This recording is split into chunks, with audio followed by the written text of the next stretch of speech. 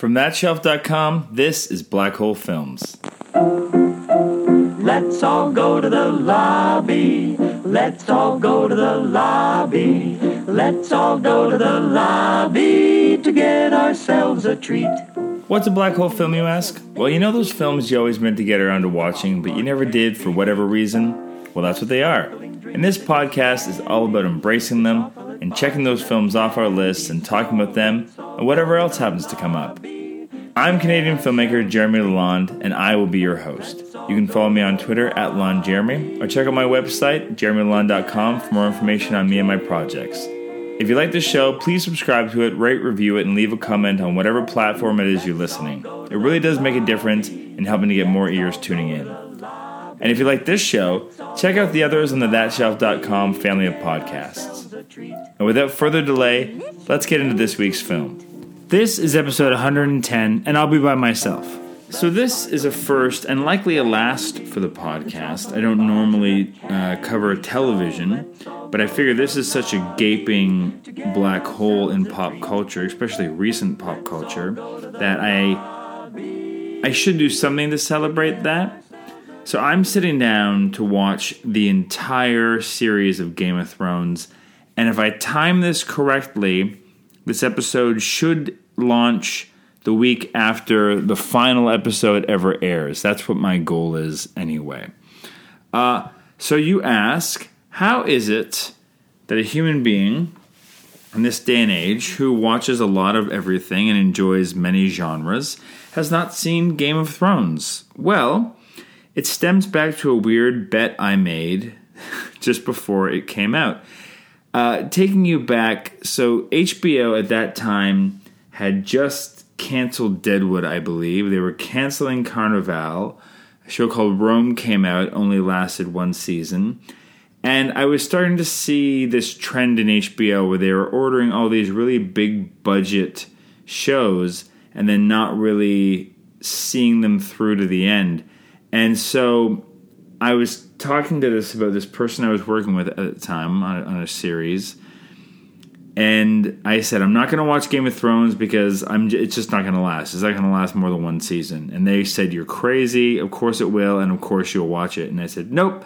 And I bet them that if I ever watched an episode of Game of Thrones, I would take them out to a nice lunch.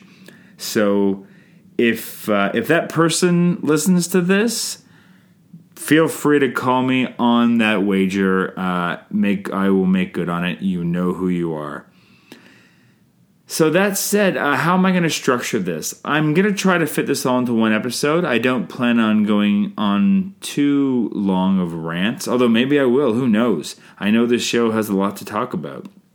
So I think the plan is I'm going to come back right after watching the pilot just to give you my initial thoughts on the beginnings of the show. And then I think I'm just going to check back in at the end of each season of the show, unless I'm going crazy somewhere in the middle, and maybe I'll check in more. Maybe this will turn into a 20-part series. Who knows? I don't know what's going to happen. Right now, it is the beginning of January 2019, so I'll give you the dates of where I'm at as I'm chugging through these things. Yeah, so what do I know about Game of Thrones going into this? I don't know a ton. I've done a really good job of trying to stay away from spoilers. I know some of the actors that are involved in it. I know Peter Dinklage. I know Lena Headey, I believe, is part of it. I know there's a character called Jon Snow. I know there's a thing called the Red Wedding. I don't know what these things are. I assume the Red Wedding is bad. It sounds very murdery. I know that this show is famous for that kind of thing, major character deaths and twists and lots of sexuality and violence and nudity and all these things. I had a really tough time when I was working on Baroness von Sketch Show because Aurora Brown is a huge fan of the show, as are other people on the show. I think Jen Whalen is also a huge fan. And so I had to not go into the trailers the day after new episodes would air because that's all they would talk about. And so I had to avoid it because I knew that I was going to do this at some point. So here's the day. And yeah, I put this off about as long as I could.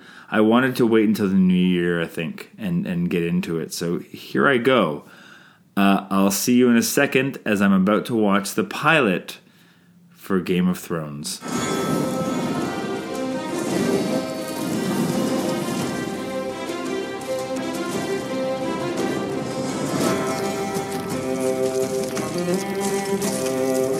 Okay, so I just finished the pilot. Holy shit. Yeah, okay, I can see why this is crack for people, and why it's the phenomenon that it is. Let me back up, and I'll kind of walk you through. I jotted down some notes while I was watching so that I could be a little more in depth. What a great opening! Holy fuck, that ice mountain wall thing is big. What an awesome reveal that big cut was to show how wide and the grandeur of the kingdom. The Night Riders, is that what they're called? Those guys that find the savages, that group of people that are all, cut apart and splayed around. They cut to that over the head shot. And the group, the way they're laid out, they look like a vagina. I'm just saying, if you didn't notice it the first time, go back and just check it out. That's what they look like. And given what this show is, and the amount of nudity they put on display, especially of the female variety, of course it's a vagina. And then they're all gone, and man, that's intriguing as well. What a fucking great opening. The dead kid coming back alive. First of all, it was creepy that there was a kid pegged to the tree, and then the fact that it was some kind of demon, or what do they call them? They call them the White Walkers or something. Super exciting. And the cast. I mean, I'm missing most of the names, but yeah, I was right about Sean. I forgot about Sean Bean. Lena Headey, great. Peter Dinklage, great, and so many more. Holy fuck! I'm gonna try to get to know their names a bit better as we go along. I also don't know who's gonna be around for very long. This is a show that likes to traffic and killing people off. I hope you're enjoying watching me discover this many years too late. I think that's the draw of me doing this episode for myself as well. I love that peasant type guy, the Knight Rider who witnessed all the mayhem, and I was really sad that he was killed super quick. I guess that he was a deserter. That makes sense. I love that line Sean Bean says, "The man who passes the sentence must swing the sword." Tells you all you need to know about that character. What a really great remark. And I love this little exposition about the White Walkers having been gone, that creepy group of people, or whatever they are. So really, really nice foreshadowing for things to come. I'm assuming Jon Snow. Now I know who Jon Snow is. And he's the bastard child. And he gets the runt albino wolf thing. So I'm assuming he's going to be with him for the entire series. I hope so. I think that would be nice. One thing I really noticed while watching this is that it's, the production value is obviously off the hook. It's insane. But as cinematic as it is, it still feels like television. And that's not a bad thing. I'm not trying to talk trash about it, but it's still got the way it's shot. It's got a television feel. It's not necessarily cinematic in the sense of having a point of view with character the way that film does. But that's because it's got such a large cast they're tracking, and I'll talk about that in a second. Peter Dinklage's reveal as quote the imp. I don't know his real name. I think they might have mentioned it, but I missed it. What a great character, and I can only imagine it's going to get even more delicious. I will say, I didn't expect this show to be nearly as charming and as playful as it is. It's a real treat for me, because I was worried that it was going to be a bit, melodramatic and heavy in a lot of ways, but I like that there's this lightness to some elements of it. And the ending of the episode, Jesus. Incest and then the murder of the king's young son. We assume that's how it ends, so we don't know. What a great fucking episode. What a great pilot. I'm in the middle of working out a bunch of my own pilots right now and developing series and studying a lot of them. And this one is tremendous. We get a shitload of characters. We're tracking them all. I can't say that I have a strong sense of all their names or ranks or whatnot, but I have a sense of who's on what side of the various alliances so far. I'm assuming we're going to see some people shifting around. The show does a really great job of making all these characters distinct, and so I get a sense of who they are amongst this amazingly large cast. I remember when the show first started, and maybe they still do this, I don't know, but I used to always read the AV Club's review of new episodes of television shows, and I remember at the time they always did 2 reviews for the show, and one was for newbies or novices, and the other one was for experts, so I assume the people that read the books. Yeah, I'm not going to go and read the books now, I don't think. I like all genres of everything. I don't love reading fantasy books because I find that they're just super dense, and that's not a bad thing. But as much as I love the Lord of the Rings movies, the books, it's like, man, I don't need 2 or 3 pages at a time of people walking. It's a bit much for me. What a tremendous cast. I don't know what else to say. There's so much to say, and I can see why this show is cracked for people. I want to watch the next one right away, and I will. I think another one of the reasons why I avoided watching this show for as long as I did is because I knew it was going to become a big, giant time suck. And in knowing that I've got at least, by the time, if I catch up properly to this, I've got 8 seasons of television to watch. I believe most of them are 10 episodes. I've got a shitload of television ahead of me, and I'm sure I'm going to watch it all very quickly. And I might not hit my movie a day this year that I'm trying to hit now. And if so, I blame Game of Thrones. There's also a ton of other series that I want to start watching and check out. So I think I'm going to get back to watching a lot more television this year. But still grinding out these black hole films for sure. So I'll be back in what's seconds for you all. Who knows how long it'll take me to get through season 1. I have a sneaking suspicion it's not going to take very long.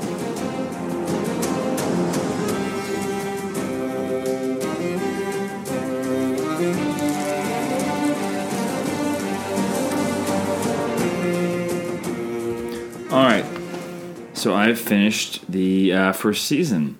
It took me pretty much the entire season to get a handle on the characters' names, and by no means did I get them all. There's still some outliers. So as I was jotting down notes, I kind of just gave them a lot of nicknames, like Incest Lannister 1. I still don't know if I know Lena Headey's character's name in the show. Yeah, that's okay. I just call her Lena Headey, because she's a fantastic actress. And I also didn't want to... The problem was, normally I would just be like, oh, what's that character's name? I'd Google them. But I've done such an amazing job. I'm very proud of myself that I'm going into this show that is a huge, massive, popular show without knowing how long characters survive and what characters live or what characters die. So I didn't want to look people up, especially on IMDb, because then they show how many episodes they're in.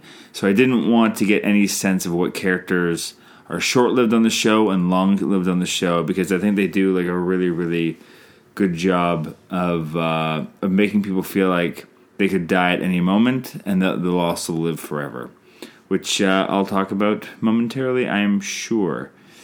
Where to start? Okay, so not only does Bran live, Ned's son, but essentially his living is probably the catalyst and deciding incident for the entire series. It definitely kicks off what becomes a war between the Starks and the Lannisters that takes us through the rest of the season and beyond, because it's not wrapped up. It's fascinating that a child witnessing an incestuous sexual act is the catalyst for the entire series. Just kind of put that out there. I'm going to assume that anyone listening to this has seen the show, and the last thing you need me to do is to summarize the season. So maybe it's just most interesting for me to just talk about the various storylines and what stood out for me and what I liked. First of all, what I really loved about the show and this season was that no matter what storyline I'm in, I'm invested. I'm really excited to be in it. It's just full of wonderful things. And that's pretty amazing for a show with this many stories and this many characters. It's really enjoyable when the characters float around and come into contact with each other. No one seems to get that opportunity more than Peter Dinklage as Tyrion. Fuck, I love the relationship he has with pretty much everyone on the show and everyone he comes across. I've always loved Peter Dinklage as an actor, but this has got to be the role of a lifetime for him. He's charming, he's vulnerable, he's all the things. I deeply, deeply hope that we get to see him on the show for many, many seasons to come. I'm pretty sure he is one of the ones that survive. Maybe he's even still around in the final season. I don't know. If they kill him off in season 2, I'll fucking outrage. I think Tyrion's probably the only character also on the show who is actually fit to be king. God, I hope we get to see that at some point. I'm excited to see him as the new hand in the second season, especially since he's bringing Shay along with him. I love that relationship that they're developing. It'd be interesting to see him attempting an actual relationship with another person, or if it's short-lived. Either way, I just can't wait to see how Tyrion's story plays out. And not only are the main characters' storylines in the show phenomenal, but I really love the little windows we get into supporting characters like the Hound and the Eunuch.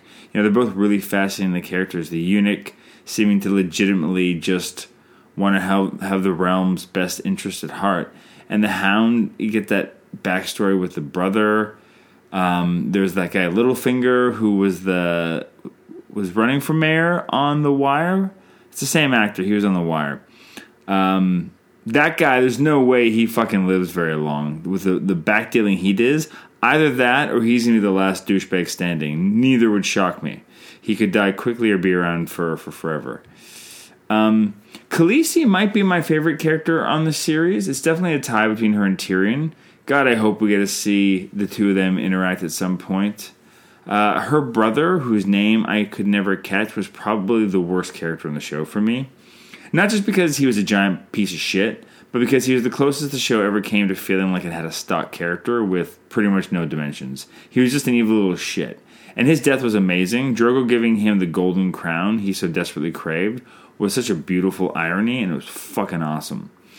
At some point, I wondered if we wouldn't end the season with the dragon eggs hatching, but the way that they did it, with her climbing up on Drogo's pyre and proving for them all that she is in fact a dragon, was so fantastic. And then just all crawling over her naked.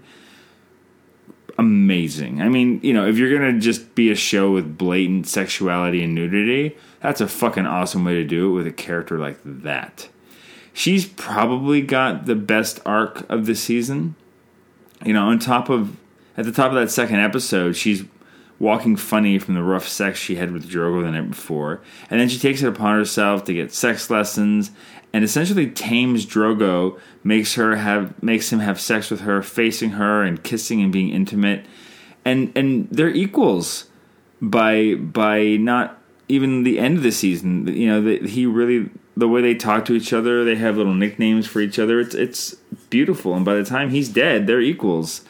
And I love how she just slowly comes into her own and she stops taking shit from her brother.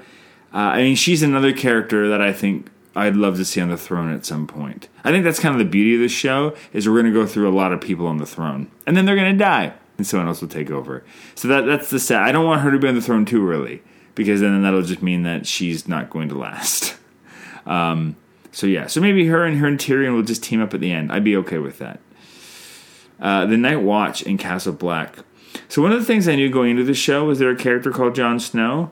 He's the bastard of Ned, and now that Ned is dead, he's seemingly never going to find out who his mother is, or so we assume. You know, Ned said that he would tell him next time they met, and so it's setting us up to not know, but I can't imagine he wouldn't find out at some point in the future. Otherwise, why the hell bring that up?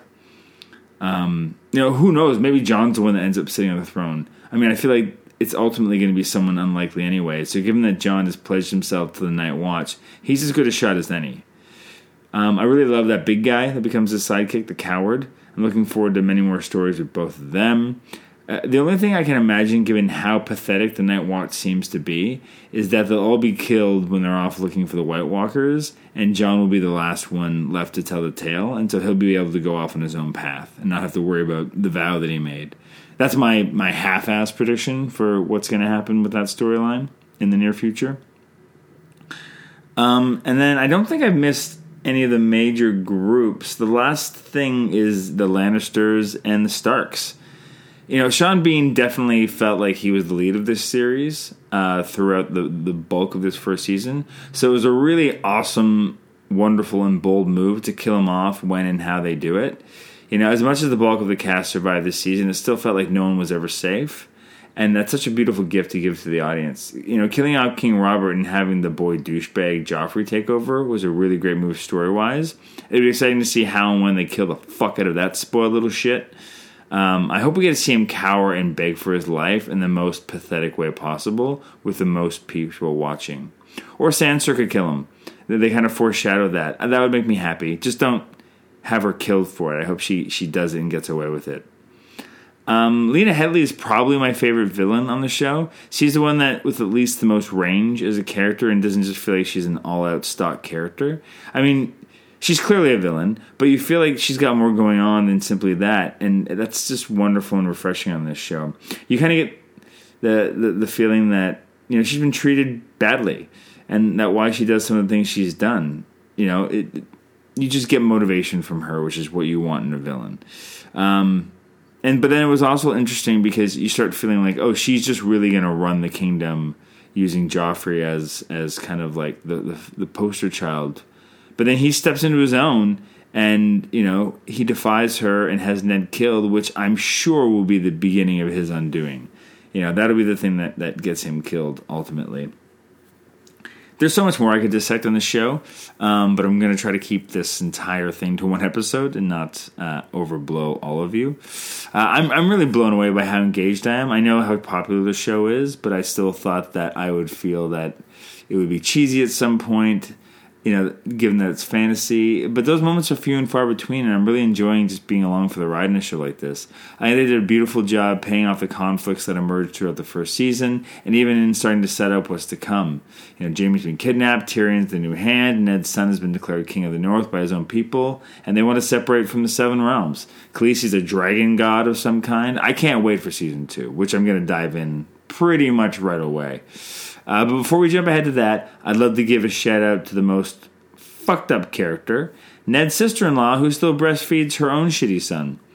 And then here's some other random stuff I loved from the other 9 episodes in the season. Episode 2, Jon Snow and Tyrion's conversation. The direwolf just kicking ass. Episode 3, Hodor! Another reference I had heard before, so it was fun to see him. I hope we get a bit more about his backstory. I would love that. Although awesome if he's just a giant mystery box. I like Ned finding the blacksmith's assistant that's Robert's bastard.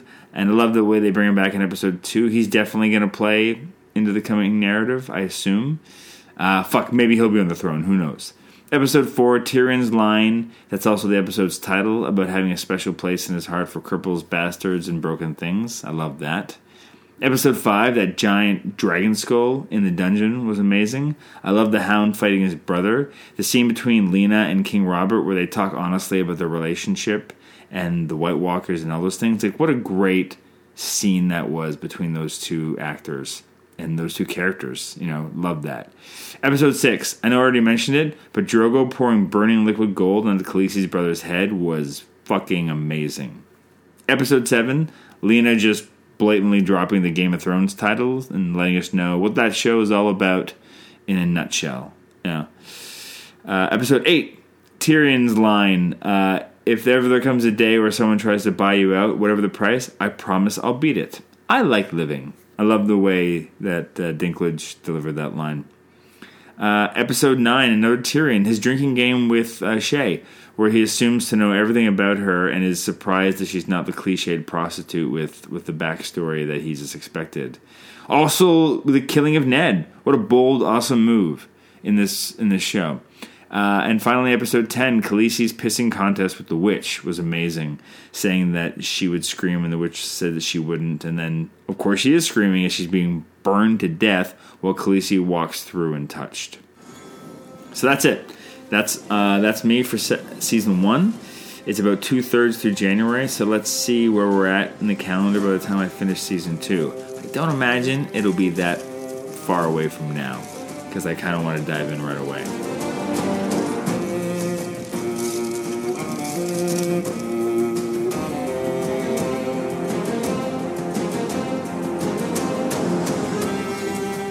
Okay, so I just finished season 2. It's mid-February. It's actually been a few days since I finished watching. It took a couple of days to compile my thoughts and my notes, so they're not as entirely fresh as I would like them to be. However, here they are. I officially have a handle on the character names, I think. I put special effort into that this time around.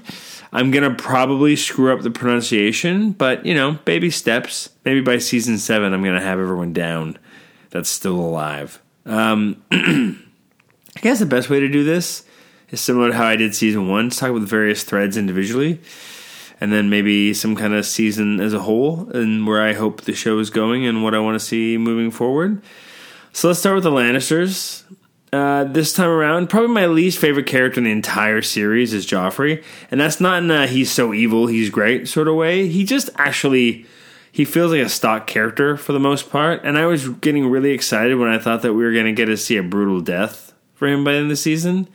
And I kind of hold out hope that that's coming sooner rather than later. Actually, you know what? I think I want to see him dethroned and humiliated first. Yes. I want to see that little fucker get broken. That's what I want for him. Tortured. A quick brutal death is too good for him. The way he toys with Sansa throughout the season is so despicable. All the way with him publicly breaking the announcement of their engagement and becoming engaged to someone else right in front of her. And then Littlefinger even tries to get Sansa out because Joffrey doesn't like to let go of his playthings, he says. He suggests he'll be kept to be a little fuck toy. We saw the terrible creepy things that he does with his playthings back when Tyrion tried to get him laid to make him mellow out, but he is not interested in that, And she's not interested in leaving. Even the Hound, she refused the Hound. Anyway, Joffrey, fuck, that guy can't die soon enough, but also I want to see him pay so badly before anything truly terrible happens to him in terms of death. I want to see him suffer, really. The way he has been shitty to other people. Tyrion as the new Hand is great. He is fantastic at his job, and you can only imagine how great of a king he would be if he were given a chance at that. Just going to throw that out there. I love that Shae survives the season, and by the end they've pledged their love to each other. It's a really, really beautiful relationship. We get to see how much he cares for her and lives in fear of his sister discovering that she exists so she can use it against him. Tyrion gets some of the best lines always. And when he slaps the shit out of Joffrey, I just want to give him a huge high five. He also has that amazing sequence where we get to see him putting several characters through the same private meeting, and it's juxtaposed through editing and shooting in such a brilliant way. Doing it to see who's on side with him, who's stabbing in the back. Tyrion is great at this job of being the Hand, and it's sad to see him lose his job by the season's end. And I'm really curious to see where the character goes from here. I think it's no slight to say that Peter Dinklage is kind of the star of this series at this point. So I want great things for him as we move forward. I want to see him leave the Lannisters. I want to see all of my favorites leave the shitty members in their family and team up. Now we got Lena Headey's Cersei. I think I'm saying her name properly.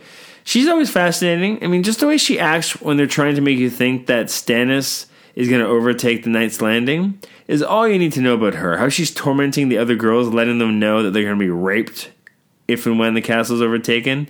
She's such a great and dynamic character, and that she knows that Joffrey, her son, is terrible. She even has that moment where she blames herself for her unholy union with Jaime, making it clear, as if it wasn't already, that Joffrey is Jaime's son and not Sir Robert. Who is it? Richard? Who is the guy who died in the first season?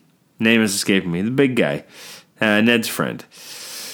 Jaime pretty much spends the entire season looking like shit and being a prisoner, which is awesome. He gets a few amazing moments, like when he lulls his cellmate into letting him kill him to aid his escape, and it's kind of sad and pathetic how short-lived that is, given how the kid died for him. Alas, Lady Stark sends him back with that new and fantastic character, Brienne, who was the Silver Stormtrooper in The Last Jedi, I believe. And she's doing that to get her own daughters back. I love Brienne has that great final scene in the last episode. After being non-stop mocked by Jaime, she gets to put him in his place by showing how she can single-handedly take 3 armed men down. It's not clear yet how Jaime's going to be transferred or what's going to happen there, but I'm enjoying them on the road together. So moving on to the Starks, we get Arya, who has been on the run since the end of season 1. And she's not in captivity in the traditional sense, but she has all these amazing scenes with Tywin Lannister as his page. The irony just so deep and thick in those scenes with him not knowing who the hell she is just fantastic, and the conversations they're having. I can't wait till he figures out, what's going on with her and who she was. I think that's going to be a great reveal. And while we're on Tywin, he gets the award for the best entrance in the scene for when his horse shits on the floor of the throne room and he enters and accepts the position of the hand on his horse. Continuing on with the Starks. So I talked about Arya and Sansa a bit. I love where Arya's story is heading. Lady Stark's been dealing with Jaime in the battlefield, while Sir Robert, King of the North, tries to continue kicking the Lannisters' asses. I like how the Lannisters in the defense the entire season. I mean, it's pretty clear they're not going to overtake King's Landing, the Starks anyway, when they approach, because no one on their side of the Starks in this battle are really any of our core favorite characters. Stannis is barely a character in this show. If Sir Robert was on the battle lines, it'd be more of a shock to see them lose, but that's not the case yet. We're not yet getting that battle. Getting to hang with Bran as the Lord of Winterfell was a fun storyline until Theon came along to take over. I love the fight and the argument they have when Theon first shows up and he tells Bran that he's taken over, and Bran mocks him, telling him no, he's not. It's so much fun to watch how shitty they treat Theon as he's trying to make them take him seriously. And that storyline is really interesting. He's the adopted Stark child to some extent, and choosing his two families and neither really caring for him. His own sister lets him finger her when they first meet just to fuck with him. I mean, all he wants to do is get the love and respect of his blood family, and when he takes over Winterfell, they basically just shit all over it. They don't even care, telling him that it's a useless victory, given that they're island people, and he took something that was in the middle of land. He has that great scene with where he's screaming at his father about how he sent him away and then got mad at him for returning. The actor playing Theon, I should look him up, but he's fantastic. There's such a patheticness to that character, and I just really, really love it. And I am sad that he'll probably be dead at some point from Sir Robert, or he'll kill Sir Robert, who knows. But, that scene when he actually has to kill that one Stark elder to show his power, and he can't even behead him properly. He has to take 3 or 4 whacks at it. What a fucked up and great moment that was. Can't wait to see how the story with Theon plays out. Now we get the Night Watch. Jon gets out behind the wall into the outer world. We get our first glance at the White Walkers for a long time, and apparently they're giving children to them as offerings. That's brutal. Jon gets sticked around for most of the season, and finally they give him a chance to be a ranger. And that's when the storyline really kicks into place, when he's out in the world and comes across Ygritte, who is one of the wildlings, I think they call them. I hope she sticks around for a long time. She's a great character. Their scenes together they pop. They're fantastic. I love how she messes with him, and when she gets free, she imprisons him at the same time. It just seems like that's where this story's going. I think Jon's leaving the Watch. I think he's joining these wild people, or whatever they're called, as he's being taken at the end of the season to meet the king behind the wall. I love that we're going to meet this new big character for season 3. Excited to see where that goes. And last but not least, for our main storylines, we get the Mother of Dragons, Khaleesi. She was one of my favorite characters in the season 1 and didn't disappoint here. I really like her storyline.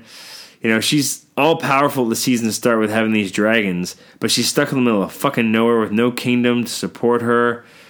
All she's got is this guy Jorah, who is so in love with her, the second in command.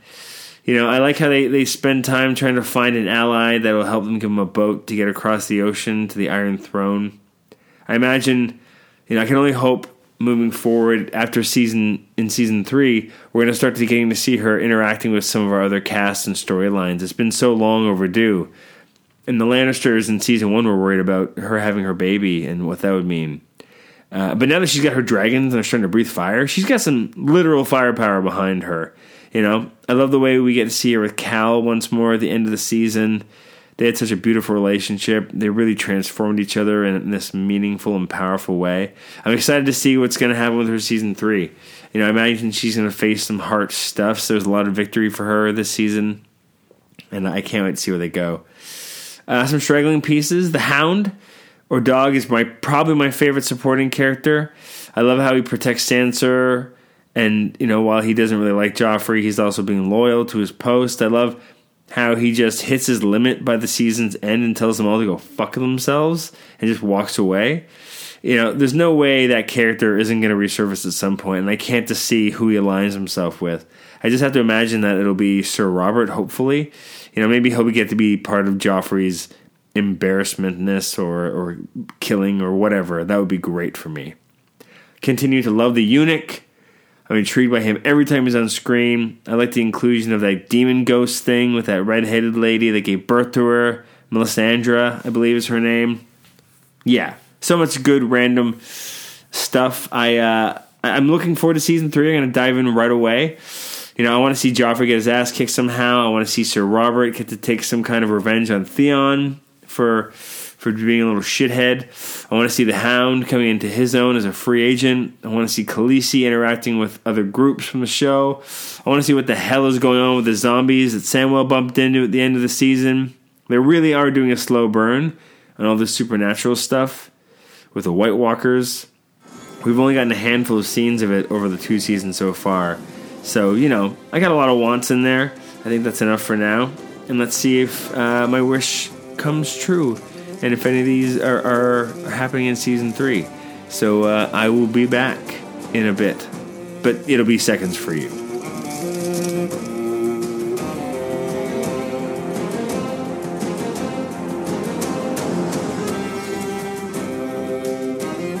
Okay, I just finished. Okay, so I got through this season a lot faster. It's the last day of February, but I'm off for a trip next week, so I'm going to try to cram in season 4 before I'm gone. Trying to stay on track to get this episode out when the series concludes. So season 3, holy shit. Did I get what I wanted? Well, Joffrey hasn't officially had his ass kicked, but he's been pretty much neutered by his grandfather, Tywin, who's now the Hand. So that's been fun to watch. Sir Robert did not get revenge on Theon. However, Theon certainly got some kind of comeuppance, which we'll talk about. The Hound is indeed a free agent and roaming around with Arya now. Khaleesi hasn't interacted with our other groups yet, but holy fuck, did she amass an army. And we just got a smidge more information about the White Walkers. So let's start there. So Samurai's really got to come into his own this season, protecting Ginny and being the first person in 1,000 years to figure out how to defeat a White Walker. They go down super easy when you have a dragon scale to stab them with. So it's kind of fun that he was the character that they gave that to figure out to. And it was lovely to see him in those scenes with Ginny and naming their kid. And they found Bran. And that's great. So now that's going on. Jon got such a great story this season. I loved the relationship that he has with Ygritte. I think I'm saying that right. And I can't wait to see how that moves on now that what's happened has happened. The whole episode of them climbing that wall was just fucking great. And everything was so heartbreaking after, they came together and fell in love and pledged themselves to each other over and over again. When she was just firing those arrows at him because she felt like he betrayed her. And he has no choice but to go back to Castle Black. I know this is not the last time we're going to see that relationship or them playing together, but it's, the honeymoon is over. It's never going to go back to the way it was, I fear. Let's talk about Khaleesi. I keep on calling her Khaleesi. I know she has a name, but I like to call her Khaleesi because it makes me think of Cal. I feel like her entire story this season could have been summed up in about a half of an episode. And even though we got to see her being super clever and awesome in how she dealt with people and amassing this ridiculous army, it also felt like she basically is an unstoppable force now.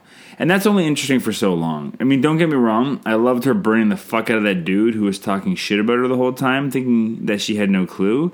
But it's just not great storytelling to see someone win so much for pretty much an entire season.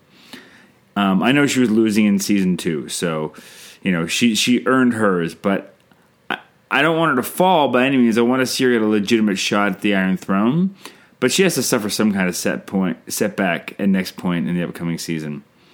Theon. So he definitely got some comeuppance for what he did. I mean, by the season's end, he's lost his dick. I'm not going to lie.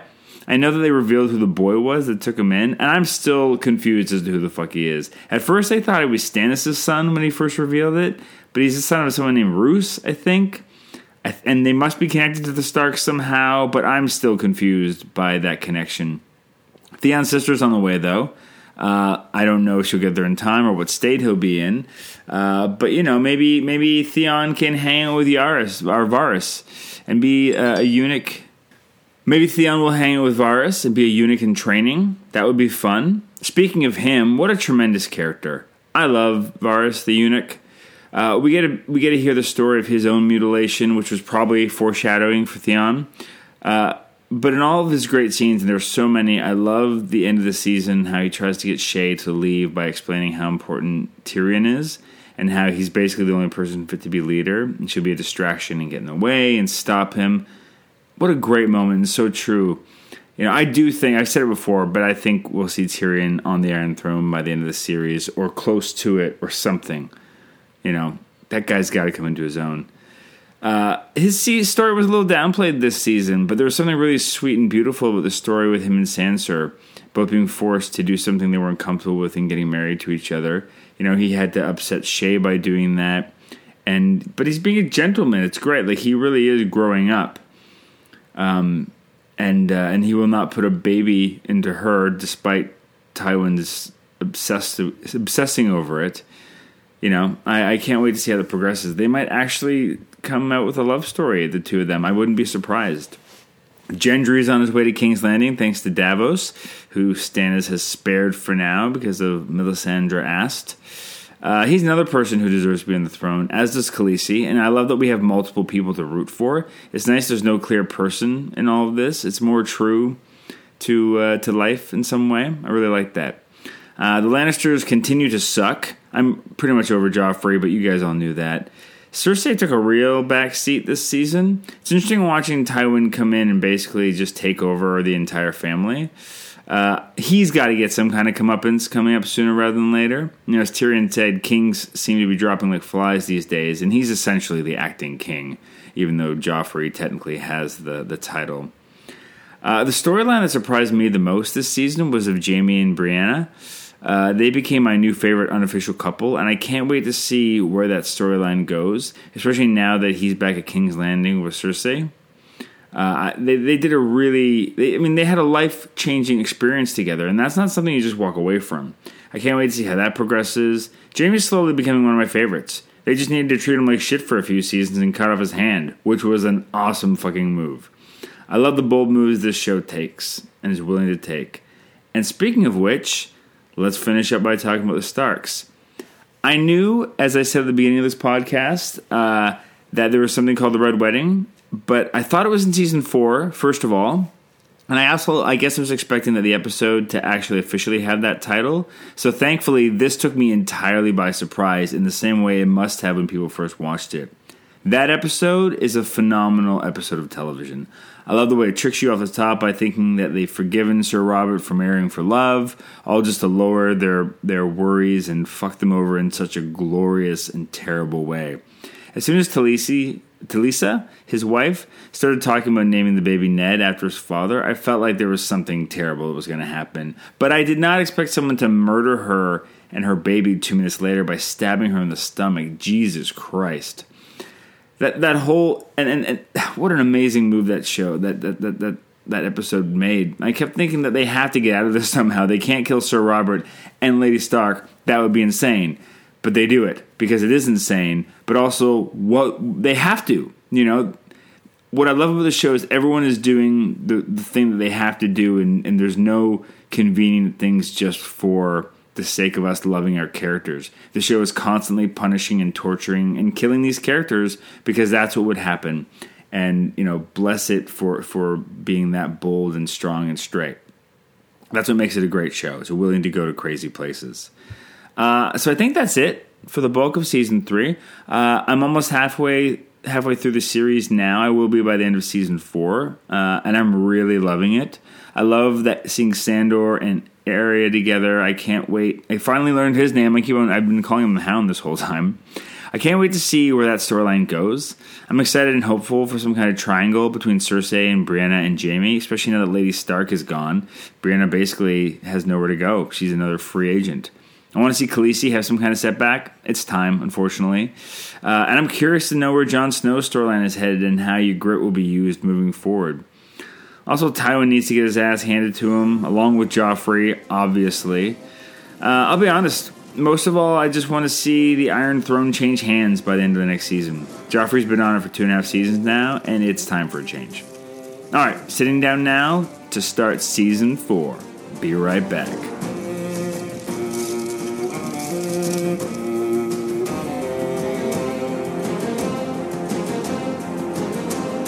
Alright, I'm getting the hang of this. I know character names, I know families, locations. I'm like a proper viewer now. Please don't ask me anything about the books, though.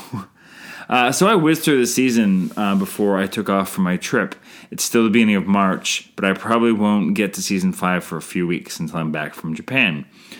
I like the season, for reasons that I think that will be obvious because of some of the events, which I'll get into.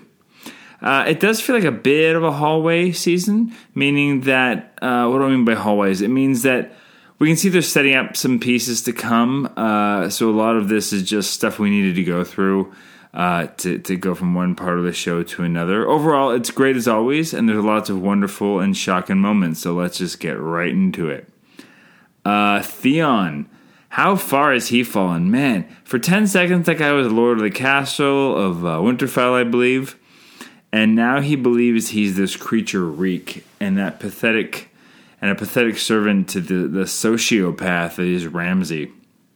It did take me a little while to figure out how Ramsay and his father Roose fit into it all, but I'm good now. I understand. That scene where Ramsay shows just how well he's fucked up Theon by having him shave him with a straight razor is really an incredible scene. That is like a perfect, brilliant example of showing and not telling. And this show does that pretty well on a general basis. But I was really drawn in by that scene. I really, really enjoyed it. I particularly like how Ramsay got Theon to pretend to be his former self later on for his own needs. I can only hope he'll try that trick again and it'll backfire in some way. It was pretty heartbreaking when Theon's sister arrived to help rescue him, and he didn't want it, and he decided to stay with Ramsay. Her declaring that he was dead was, sad. About as sad as it can get. The one thing this show does particularly well is make sure that there's another side we can feel to the characters at some point, usually. No matter how despicable or pathetic they are. So I don't know what I want for Theon in the future. It'd be sad to see him continuing along this state forever, but I also don't know what kind of future he has otherwise. I feel like he's got a pretty tragic story at this point, and rehabilitation might be too far gone. It'd be interesting to see that story and see if it's possible, and then he gets revenge on Ramsay at some point, but I wouldn't also be surprised if this is Theon until the end. Brianna. God, I love her. I love her relationship with Jaime. And they didn't do a love triangle type thing as I was kind of expecting between Cersei and Jaime and Brienne. But we do get a lovely moment when Cersei makes note how she clearly loves Jaime, how Brienne does when they're at the wedding. And the way Jaime gives her his special armor and his fancy Valyrian sword. That's all you need to know about how they feel about each other. And it's interesting. It's a really... I think maybe we get more of the triangle later on, perhaps. Given what's going on with Cersei and Jaime now, but I'll get into that. I love when she goes off with the Stark sisters for the Stark sisters, and she brings Podrick with her because Tyrion doesn't really need him now that he's locked up. Again, we'll get into that. I love that they run into Hot Pie, and I think it's Hot Pie, and that's what leads them to Erin. The one Stark sister. Jumping ahead to that storyline, I love the stories between Erin and Sandor, the Hound. They could have stayed together forever, and I would have watched just that. They have this bond that's so weird, this push and pull. It's like a father-daughter version of a will they, won't they story. And when Sandor has that truly spectacular fight with Brianna, for her and demands that Erin finish him off, and she doesn't, you have to wonder, is that like Erin's final fuck you to Sandor, or is it because she knows that he can pull through? but she doesn't want to be there to have to deal with him. At any rate, I doubt very much is the last we've seen of Sandor. I can't wait for his triumphant return. There's no way he's fucking dead. And now, Erin, I keep on saying Erin, I don't know if that's the way you pronounce it. She's bought passage on this special boat using this iron coin she has, because apparently iron is super valuable. And now she's heading north finally. She's been on the run since almost the first season, the end of it anyway.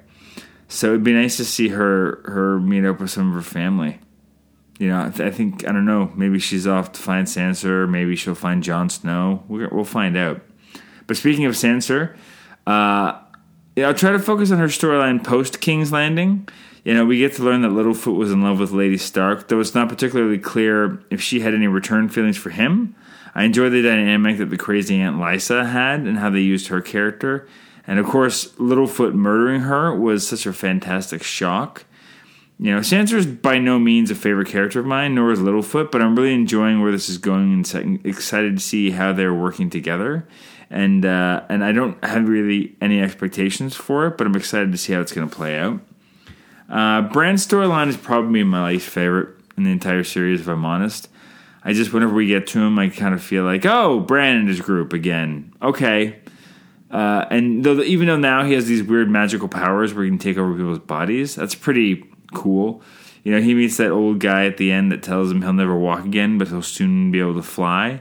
Time will tell if that's literal or metaphorical. Please don't give Bran magic flying powers. That would be weird. The skeleton thing was enough. The whole like zombie skeletons coming out of the ground, that was hard to buy, but I let that go. The fact that the actor playing Bran has aged quite a bit too feels a bit strange, but I'm going to let that go because TV is TV. I have no idea where Bran's story is going, but it has to get more interesting than this going on. I found his story to be so boring and weak this season. I was excited when he crossed paths with Jon, but they kind of just yada-yada past that. It's too bad. Then there's Stannis. Stannis feels like a constant afterthought that the show has. I mean, similar to Bran, I just find most of those scenes to be a bit meh, unless they include his hand Davos. Davos, who I love him. He's really compelling. And we still haven't seen Gendry, I don't think, since he sent him off in that boat to King's Landing. And given all the shakeups that's been happening over there, there's a good chance that could play very heavily into Season 5. So I look forward to seeing how they're going to use him there. My favorite scene in the Stannis storyline was when they go to the bank and Davos is pitching Stannis on why, or he's pitching Stannis to the bank on why he's the only safe investment for the Iron Throne, given the shit show that the Lannister family's in. Before we get to that, though, let's jump over to Castle Black and what was going on there this season. Jon Snow, back at Castle Black, left the Wildlings. He's still loyal to them. He admits to sleeping with Ygritte and learns that the Night Watch vows are pretty flexible when it comes to this. You can't get married, you can't have kids, nothing wrong with a little bit of fun on the side, apparently. Jon spends most of the season preparing everyone for the attack that he knows is coming from the Wildlings, and they in turn just spend the bulk of the season not listening to him and his advice. It does get repetitive, and then we get an entire episode that focuses just on the attack on Castle Black, which is kind of a story beat copy on the attack on King's Landing with Stannis a couple seasons ago, but fuck, it's done so well. It's so entertaining and interesting, and they're deserving of the real estate they need to tell that story.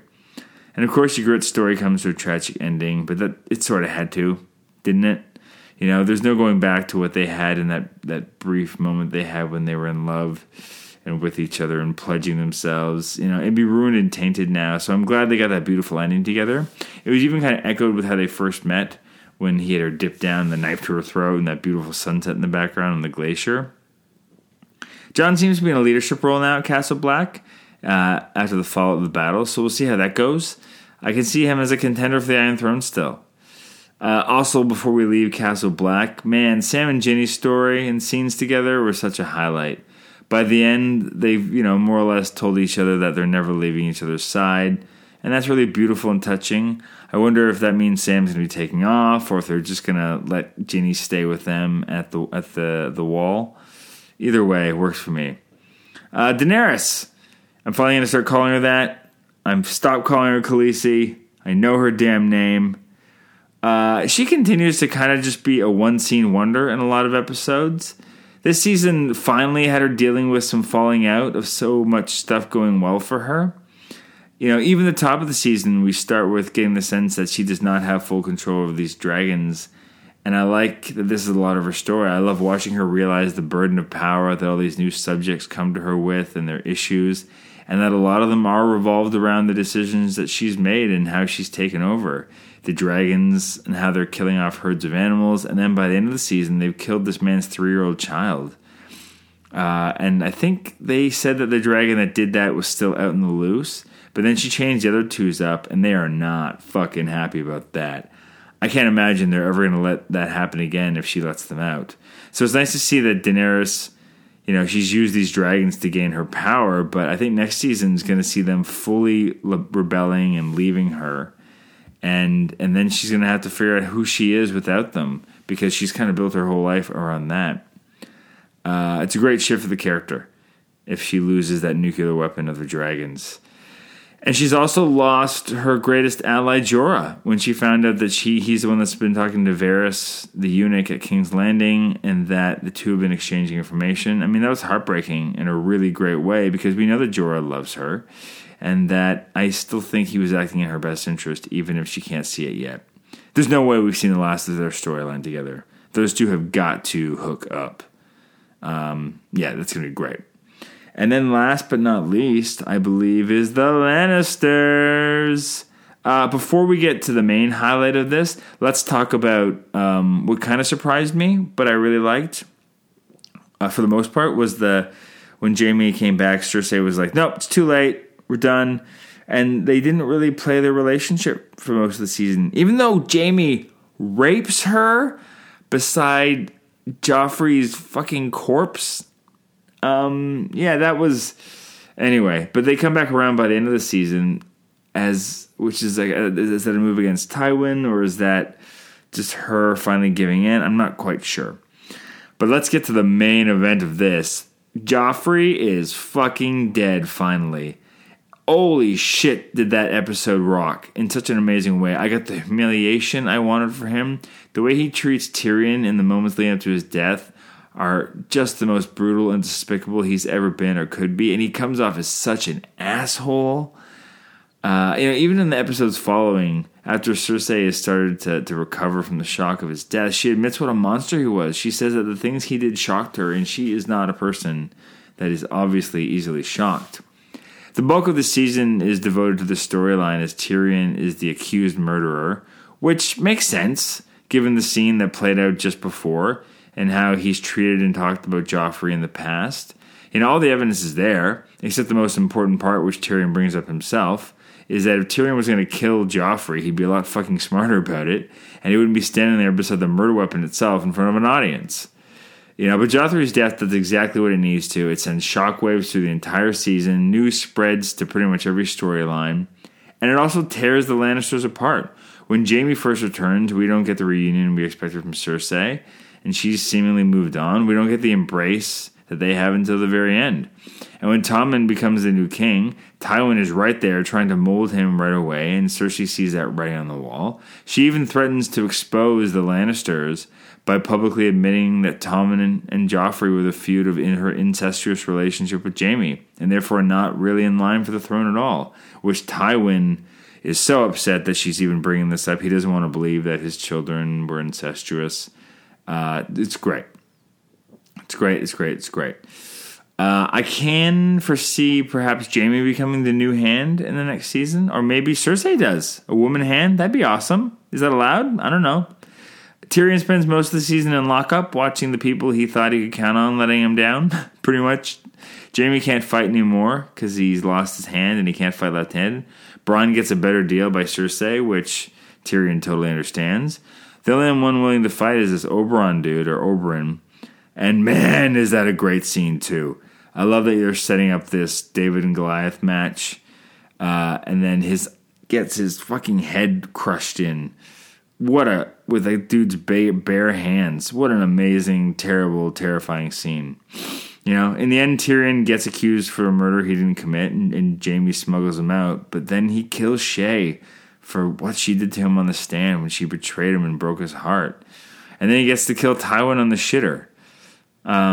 Because of course he would, especially on the shitter. And I think we're led to believe that Tywin was banging Shay on the side after giving Tyrion shit for being with prostitutes. And you don't really know how long that's been going on, but either way, it's like, yeah, they kind of had to go.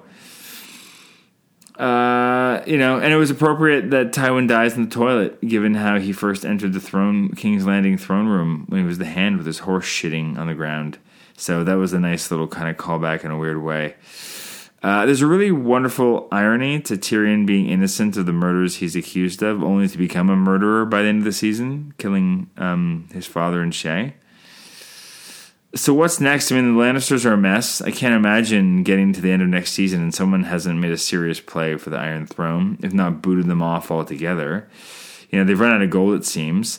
It'd be good to throw those characters into a new storyline and see how they fare. I'm excited to see them falling apart at the threads now that Tywin is gone and Tyrion is probably going to go into hiding. Cersei will be left to counsel the king. It's going to be very interesting to see the make of that family in the aftermath of all that's happened to them. I don't have a ton of wants or predictions going into season 5. I feel like this season closed a bit of a chapter in the overall story of Game of Thrones. Though I suppose you can say the same for the end of each season. But this one just really feels like a bigger shift in the status quo of the show. And I'm really bummed that I won't be able to get back to it for a few weeks. But I look forward to watching the last half of Game of Thrones, the last 4 seasons, when I get back, which will just be a few seconds for you. See you in a beat.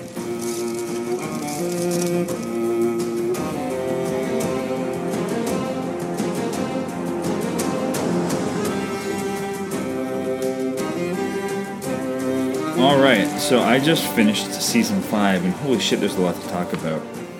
I loved where the season starts. Tyrion's in a box at sea.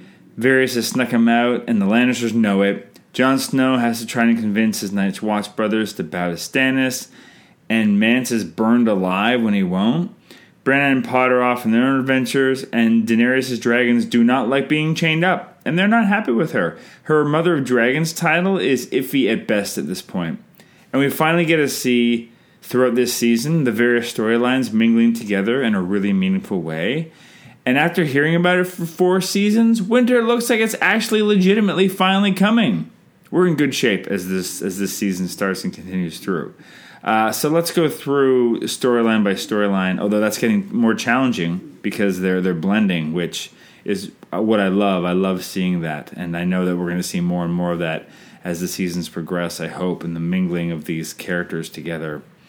So let's start with the Starks. I mean, they were once kind of the focus of this series, but their bloodline has kind of evaporated for the most part as they've been killed off or disappeared. We don't see Bran at all this season, which I don't mind because his storyline was boring for me. He was easily my least favorite story, but I miss Hodor, so I think he'll come back around at some point, I'm sure. I don't remember him being killed off, so I'm sure he's coming back. I think last we saw him, he was at that red tree thing, the glittery, glowy, very autumny tree. Jon Snow we'll talk about later, even though he's a Stark, as well as Sansa, because they're all part of other storylines now. So all we've really got to talk about here in terms of the Starks is Arya. And she is a hell of a character and getting better by the moment. I mean, sadly, we don't get to see what happened to Sandor after she left him for dead. I pray that we get to see him again at some point. He's way too good of a character to just end up maybe dying on the side of a hill. He's got to come back, for sure. Arya continues on her mission to track down and kill people who have done her and her family wrong. I thought maybe she was going to go after and try to find Sansa and other people from her family, but that's not the case. She pretends to be an oystermonger, which is a lot of fun. And then she runs into Meryn, who I barely remember, but it's someone from her past. And he's got a ridiculously creepy fixation for young women, like not even young women, like girls, like prepubescent young girls. And she uses that against him to kill the living fuck out of him.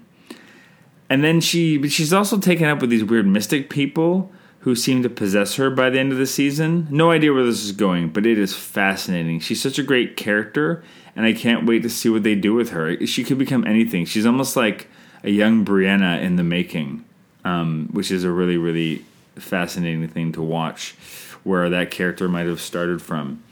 The Boltons.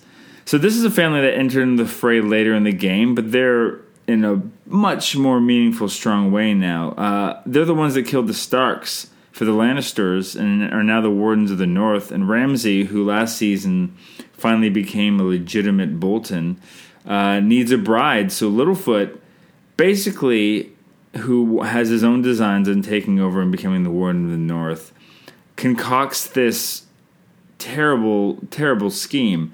We learn a lot about Littlefoot in this season. His relationship with Lady Stark, how he came for nothing. His brothel in King's Landing gets destroyed, but he doesn't give a shit because he's moving onward and upward, and he's causing trouble everywhere he goes. I mean, he's more or less the Iago of this show. You never know who he has loyalty to, and maybe nobody. I think the only person he was ever probably truly loyal to and loved was Lady Stark, but she's dead now, so he's just free to be an ever-roaming piece of shit, which is kind of fun to watch. He takes advantage of Sansa's trust in him and gets her to marry Ramsay, which you know is a bad idea coming from everywhere. It's just he's a sociopath. And he essentially dooms her to a life of being raped every night by a brutal, brutal sociopath. And he does it just so that he can tell Cersei that the Boltons have Sansa. So now the Lannisters are going to break their ties with the Boltons, which opens up the door for Littlefoot to get what he wanted by being the Warden of the North. But also, Cersei says she wants Sansa's head in a spike.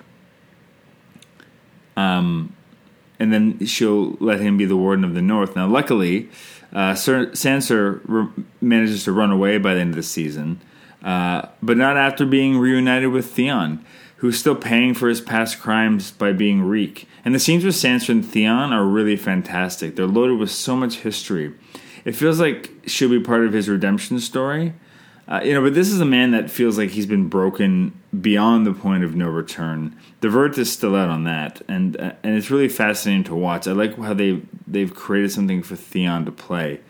Sansa tries to get him to realize who he is, but you never really get a sense of it's coming through. I mean, Ramsay even makes Reek watch him aggressively have sex with Sansa on their wedding night. And by sex, I mean rape. He's raping her. But here's the thing about Ramsay.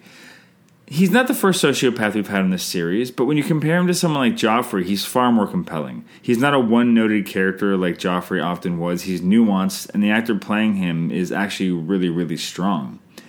It'll be nice to see him get a wonderful, gruesome death at some point, which you gotta hope is coming. The show doesn't reward beautiful moments or ugly moments. Everyone gets their comeuppance for both things at some point. But in the meantime, when he's on screen, you always know something interesting is going to happen. So, I just wanted Joffrey to be gone because I was sick of watching him because it felt like such a one-note, mustache-twirling thing where Ramsay's a legitimately interesting character. So as much as I don't like to see him do terrible things to other characters that I love, like Sansa, I'm curious to see what he'll do. Sansa learns in this season that both Bran and Jon Snow are alive, so maybe when she runs off at the end, she's running off to try to track them down. It definitely sets the stage for Bronn's return, but also the stage is set for the Lannisters to come after the Boltons. Except the Lannisters are having their own problems, so let's talk about them now. There's always a lot to talk about the Lannisters, so let's get right into it. So Jaime's up first. He's kind of got his own side mission in this season that's not that exciting. He goes off to rescue his niece/daughter and bring her home for reasons I do not remember. I think it's just because Cersei wants her back because she was sent away for reasons that Cersei did not agree with. But it's kind of awesome because he recruits Bronn to be his sidekick. And it's funny watching Bronn having settled into castle life. And it's equally funny how fast he ditches it when Jaime promises him more beautiful women to have sex with. And what's really great is they finally arrive to get the niece daughter, and she doesn't want to leave because she's legitimately fallen in love with this person that she's been forced to marry.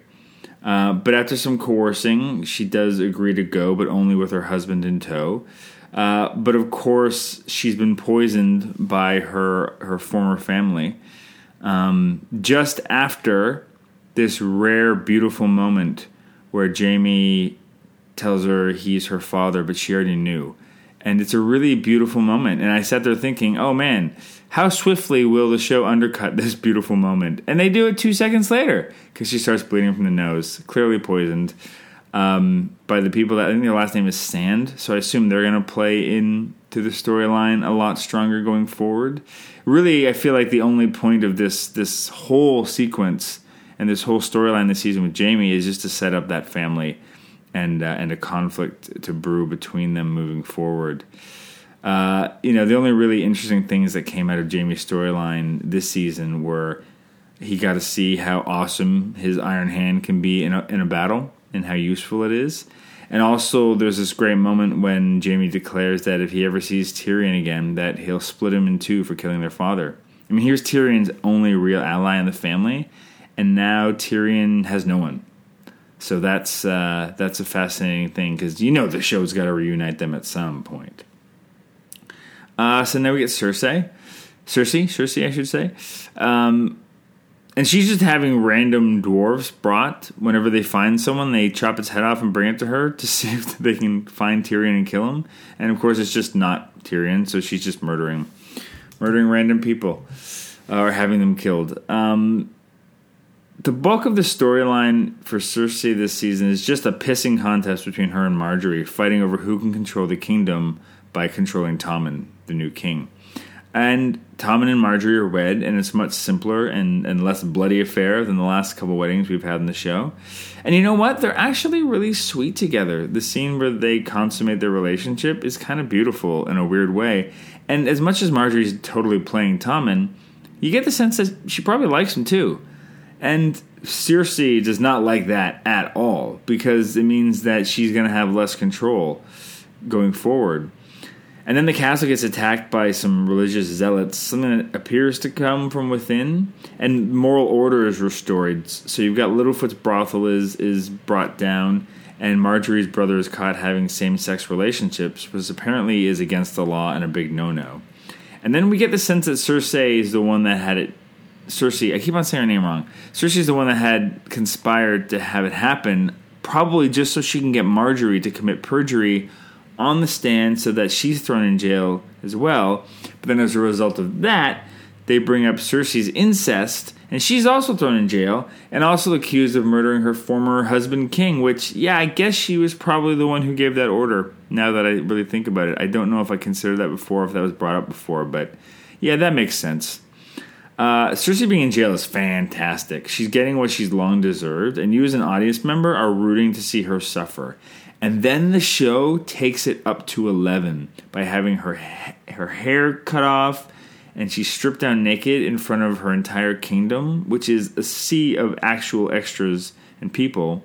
And she has to walk through them naked, and they're throwing disgusting things at her and liquids and who knows what else as they chant shame and slut and all these other terrible things.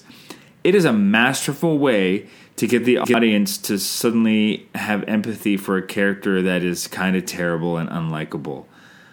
Like a person that's calculating and inhuman.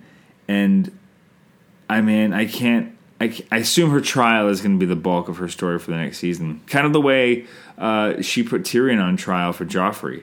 That'll be a nice switching of the... that's a nice thing with the show. Nobody gets to win for too long. Until when they turn it around, which is really, really nice. So it's nice to see that. And, man, who knows what's going to happen. It's going to be fun to watch, except King's Landing has been taken over by crazy religious zealots. And there isn't a better time for someone to swoop in and try to take over the Iron Throne because it's fucked at King's Landing right now. Olenna, who's Marjorie's grandmother, makes a side comment to Littlefoot saying that together we murdered a king. Is this the first time that we get the sense that Lady Tyrell was behind Joffrey's murder? Because I don't think I knew that. And that's fascinating as well. I think that's new information for me. And now let's talk about my favorite person in Westeros, the last member of the Lannister clan, Tyrion. So Varys has snuck him out, I think once Varys saw Tyrion as someone who could sit on the Iron Throne himself, but now it's more and more getting to a point where he just thinks he knows he can help the person who sits there. And clearly he has some designs in motion, as we see in this season. Tyrion gets kidnapped by Jorah, of all people, who when we last saw him was being thrown out of Daenerys' kingdom for having been a spy for the Lannisters. It's really awesome to start seeing these storylines come together, and that's super exciting. It's fun watching the buddy comedy that is Jorah and Tyrion on the road. And the only dangling thread they leave us with here is Jorah got touched by one of those weird stone creature people and seemed to have some kind of infection or marking on his arm. That's got to come back into play next season. It was left pretty much alone here, and I can't wait to see how that comes back. Also, I love the moment when Jorah and Tyrion are captured, and the only thing that saves Tyrion is when they claim they can sell his cock because people think that dwarf cocks are magic, but Tyrion insists that due to his size, the size of his cock, that no one will believe that it came from a dwarf, so they need to keep him alive for proof. It's amazing they keep finding ways to make Tyrion's endowment a runner. If we don't get to see it by the end of the series, that'll be a real shame. That's all I'm saying. There's more to discuss about Tyrion, but first we need to talk about Daenerys and her storyline. I feel like this is the first time I realized that the Mad King was Daenerys' father. Maybe they dropped that in somewhere else and it just flew over me because this show has a million characters and so much information going on all at once. You know, we're introduced to what I think is a new group of people called the Son of the Harpies. I don't remember them from before. They lay waste to a lot of Daenerys' top people. Barristan is killed. Grey Worm survives. Barely, he's injured. And Daenerys starts feeding people to the dragons that are locked up to try and get information about the attack. You know, it doesn't seem to do much good, though. And she's engaged to that dude from there who loves to see people kill each other for entertainment. And they've got these games coming up. And she's not down with that. But she goes along with it. And that's when Jorah and Tyrion are back in because they've been kidnapped. And now he's going to battle, and he knows that because of the rules, if he wins the battle inside this pit, that he gets a moment with Daenerys, and so but he impresses her because Daenerys does not want to see people killing each other for sport, so he just knocks people out, and it totally, Daenerys is totally impressed by that, except until she realizes it's Jorah, and she loves him, she totally loves them. They're going to make babies. Maybe they won't. But she can't trust him. But man, is she fascinated to see Tyrion there as his peace offering. And Tyrion, being the brilliant mind that he is, convinces her to take him on as her advisor. And his first piece of advice is don't kill Jorah for coming back, but, get him out of here because you can't have him near if you can't trust him. I love this team up of Tyrion and Daenerys. It's two of my favorite characters, and putting them together makes so much sense. Tyrion has nowhere to go. His family want him dead. This is the best shot he's got, and he knows it. And Varys comes back to be by their side and to basically be the person who is able to have his spies bring Tyrion information. It's great. I can't wait to see how this plays out. We also get another awesome murder game scene that rallies with Jorah once again proving his skill in battle to try to get Daenerys to pay attention to him. And right at the end of the battle, the Harpies come back and start killing the shit out of everyone in the stands, which is kind of awesome. I mean, if you're going to sit there and eat your snacks and enjoy watching death, maybe you should be purged as well. Maybe that's something you deserve. And then the dragon who ran away comes back to save Daenerys. That look on Tyrion's face when that dragon shows up is priceless and amazing. And then we're left with Daenerys flying off with the dragon and her entourage trying to figure out how the hell to find her and keep the kingdom together amidst all the chaos and attacks. Daenerys is off with the dragon, and the last time we see her, she's being circled by a super large army of some kind, and we don't know who they are. I don't know who they are. Maybe you guys were cool to it, but or hip to it. I didn't know. And then last but not least, we get Stannis at Castle Black. These storylines kind of flow together for the bulk of the season. We start with Stannis trying to woo Jon away from Night's Watch with the promise of giving him the legit surname of Stark, which is, pretty much what he's wanted his entire life, and promising him that he can become the Warden of the North and take over Winterfell. And that's a great offer, except at the same time, Jon's also put in a position to become the new leader of the Night's Watch. And because he's loyal to a fault, he decides to stay by his new brothers at Castle Black and becomes their leader, even though a lot of them don't like it. So Stannis goes off, and I don't know. I guess things happened to him. I was barely paying attention to his storyline this season. He's another one of my least favorite characters, or just least interesting. I don't dislike him. I just don't find him interesting. And by the season's end, he's in a dire position. He's a dude who almost took over Knight's Landing, and he's now stuck in a winter hell where he can't provide for his own army, to the point where he burns his own deformed daughter alive in front of his people as a sacrifice to try to turn their luck around. But all it does is anger the gods, if it does anything for the gods, because half his people disappear in the night, and the next day the rest are slaughtered by the Boltons. His wife hangs herself, and Stannis finally gets his end. Not by the Boltons, but Brienne. Brienne shows up and kills him in honor of the Starks. And she hasn't had fuck all to do this season, so it's nice to see it give her something besides just hanging out with Podrick and teaching him how to use a sword. Hopefully they can figure out something for her to do next season. But this is the end of Stannis, and I guess I'm okay with that. I didn't find him to be that interesting or compelling. He always felt like a bit of a side character to me. The most interesting people that were in his group were Melisandre and Davos, and they're still alive. They're at Castle Black, and that's good for me. I'm glad we got that out of it, especially Davos. You know, there are few good eggs in this world, and I'm glad that he's one of them. And then that takes us to Jon's story. So he's in charge of the Night's Watch in Castle Black now, and he's not putting up with any shit. The guy that ran against him in the voting to become the leader disgraces him in front of everyone, so Jon does what he needs to do and beheads him. It's a dirty job, but he's got to prove that he's in charge now. Ginny and Sam continue to be the cutest non-couple alive until one of the brothers, or a couple of the brothers, try and rape her, and Sam steps in and fights them off, only to get his own ass handed to them. But for which he gets the reward of losing his sweet, sweet virginity to Ginny, which is awesome. Yay, Sam and Ginny. Sam and Ginny forever. And then we leave Sam at the end of the season deciding he wants to leave and become a minister, an advisor to Jon, and Jon reluctantly agrees because he knows at that point in the story he doesn't have many, if any, allies left at Castle Black.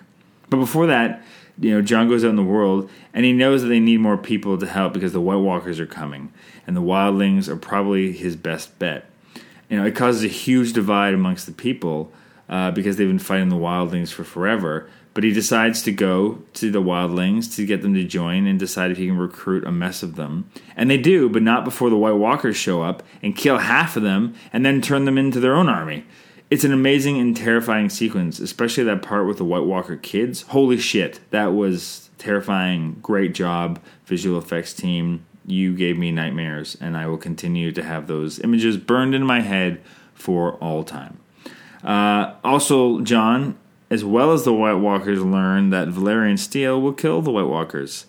That's great information for both parties to be aware of. But also, there's not a lot of Valyrian steel in Westeros. I think last time we checked, there was maybe 2 swords that we know of. Jon retreats to Castle Black, knowing full well that the White Walkers aren't far behind him, but also that his brothers on the inside are not happy about the choices that he's been making. And the season ends with a group of them stabbing the fuck out of him like he's Julius Caesar. And that's where we're left. I mean, I can't believe... we're left not knowing if Jon's dead. It looks like he's dead. He's lying there in a pool of his own blood, seemingly not breathing.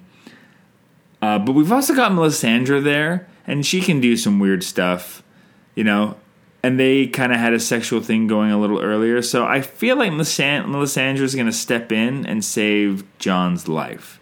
That's my prediction. Because I'd be shocked if they kill off Jon Snow this early in the series.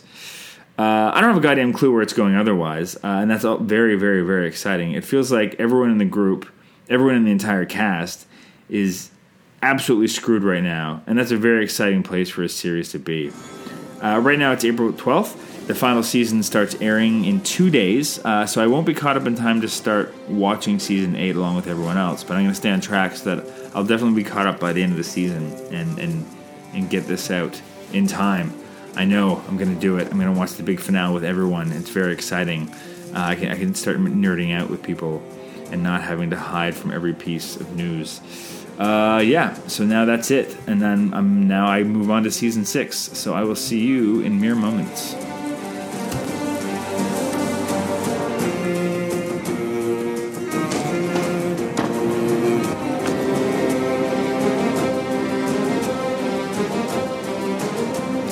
All right, season 6. I actually finished this a few days ago, but I took a little while to gather my thoughts and write them down. But here we go.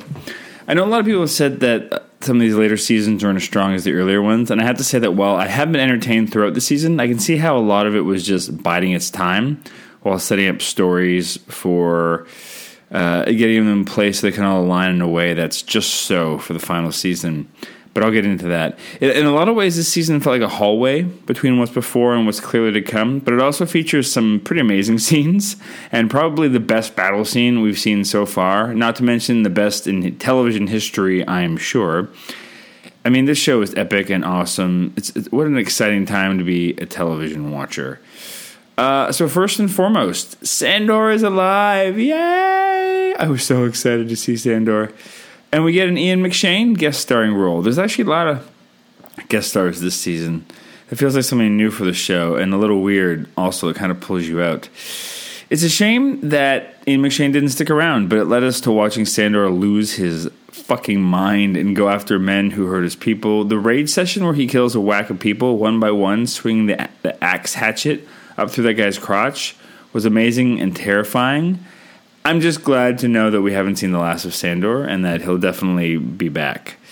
Sam. In the continuing adventures of Sam and Ginny, we get to learn how much of a dick Sam's father is, and as a result, Sam gets to steal his family's Valyrian sword, which I'm sure he'll put to good use in the future. Can't imagine it won't come in handy, with the White Walkers slowly getting into position for a huge battle. Sam ends up at the Citadel with Ginny and their child, so it'll be interesting to see how his story plays out from here. Not a lot happened this season besides filling in some details on his past and giving him a sweet weapon. So, and access to a boner-inducing library. He's got that at his heels now. So let's see what happens with Sam moving forward. I don't really have any predictions. I'm sure that his knowledge will come in handy somehow as an advisor for Jon Snow.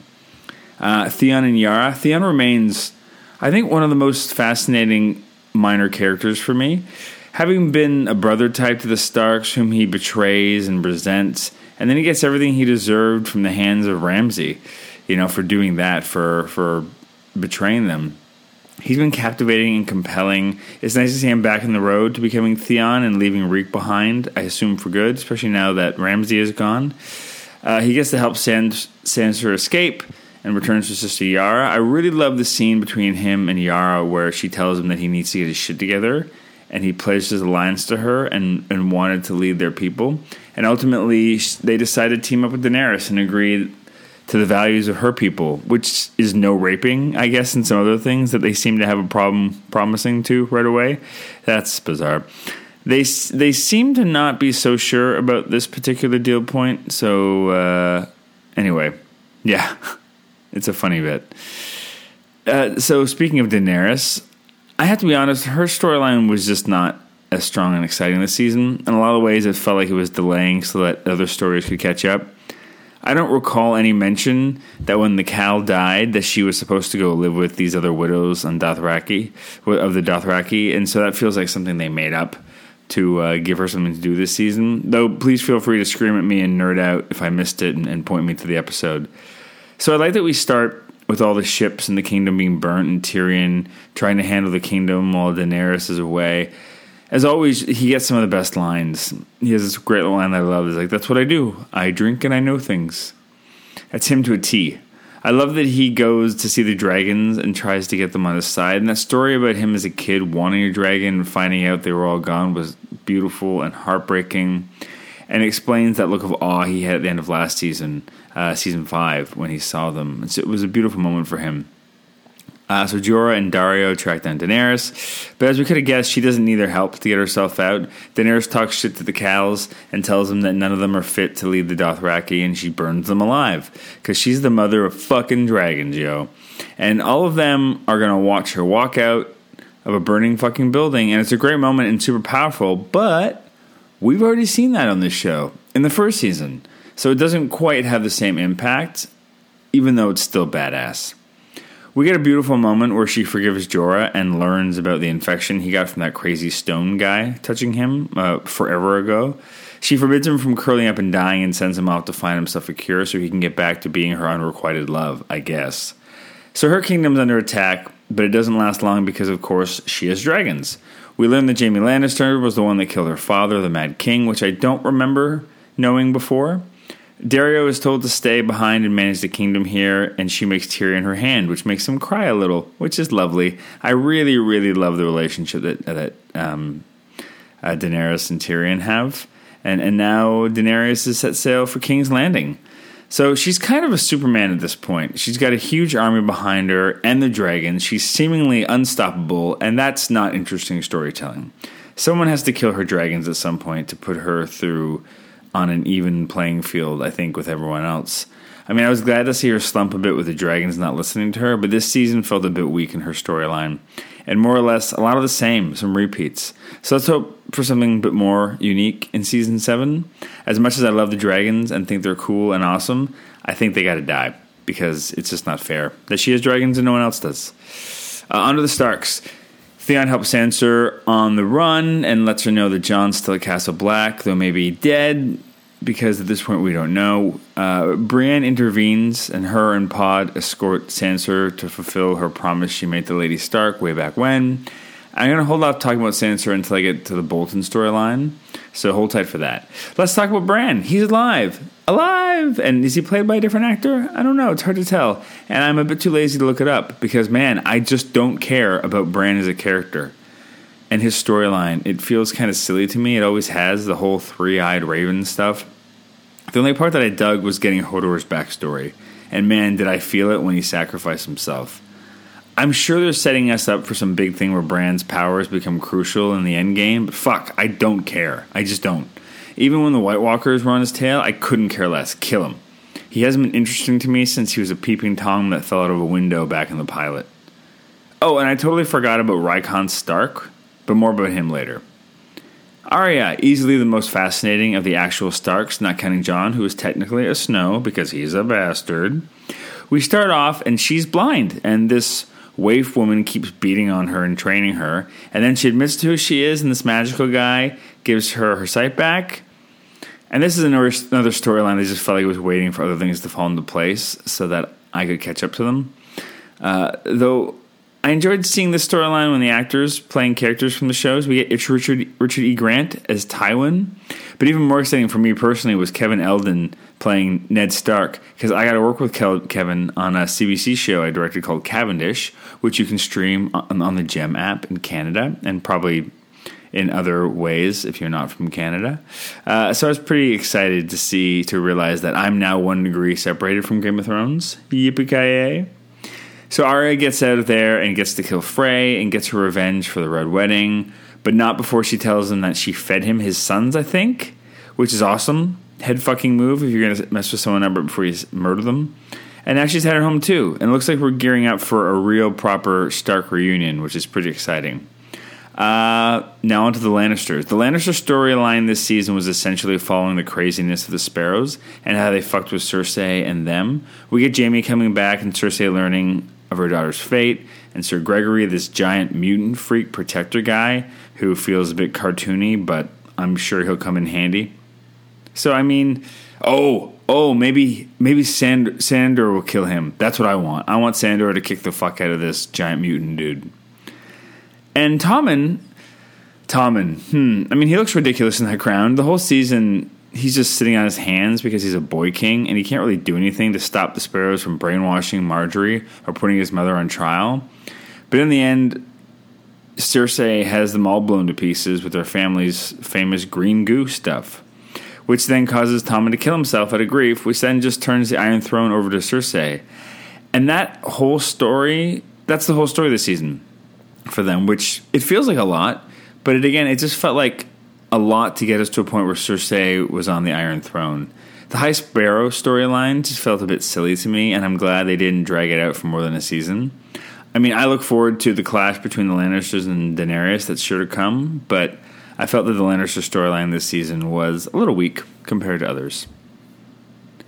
The Boltons and Jon and Castle Black and all that kind of stuff. Whoo-wee. So now we get to move on to what's probably the most engaging storyline of the season for me, which was Ramsay Bolton versus Jon Snow and the ongoings at Castle Black. Ramsay first. He's a fascinating villain. You know, the way he grieved Miranda at the beginning of the season in such a tender way, and then he says not to bury her. She's good meat and should be fed to the hounds. He's fascinating. He's a true sociopath or a psychopath or whatever he is. But he's got layers where Joffrey always just felt like a one-note villain. He goes on a killing spree. He takes out his father, his baby brother, and Asha. And after he kills her, he wipes his knife and cuts an apple with the same knife. He's fucking crazy. I love him. And then we lead into his story with Castle Black, which picks up right where I left off. Davos finds Jon, and after a bit convinces Melisandre to use her powers to bring Jon back to life, which in the meantime, the Wildlings have come to take over the Night Watch for what they did to Jon. And I knew that second episode would end with a long pause and Jon gasping back to life. It was still great regardless, but I knew they were going to do that. It was fun seeing him stumbling around after coming back. I love that he hangs the traitors that stabbed him and then tells everyone he's leaving. His watch has ended. He did take a vow to be part of the watch for the rest of his life, and I love his mentality that they killed him, so he's fulfilled his side of the bargain. Also, who wants to hang out with people that just murdered you? Sansa makes it to Castle Black, and they go off together recruiting people to join in their cause once Ramsay sends a letter to Jon Snow to taunt him. Tormund is on side with the Wildlings to join them, which is awesome because Tormund is a fantastic fucking character.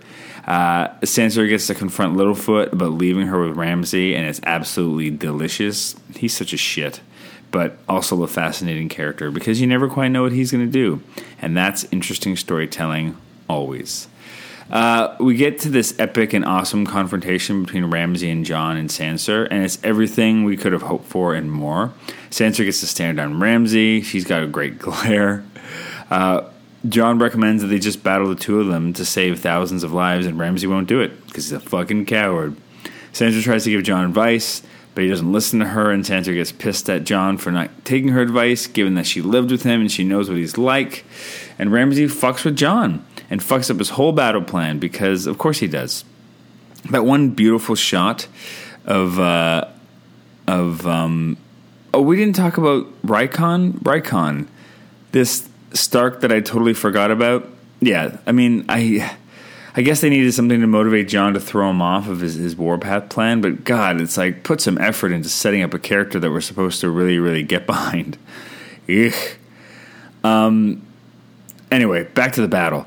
That one shot of Jon getting ready to take on the whole army by himself is pretty magnificent. The wonder of Jon in battle was spectacular. The piles of bodies, when Ramsay circles them all and starts closing in, it's great.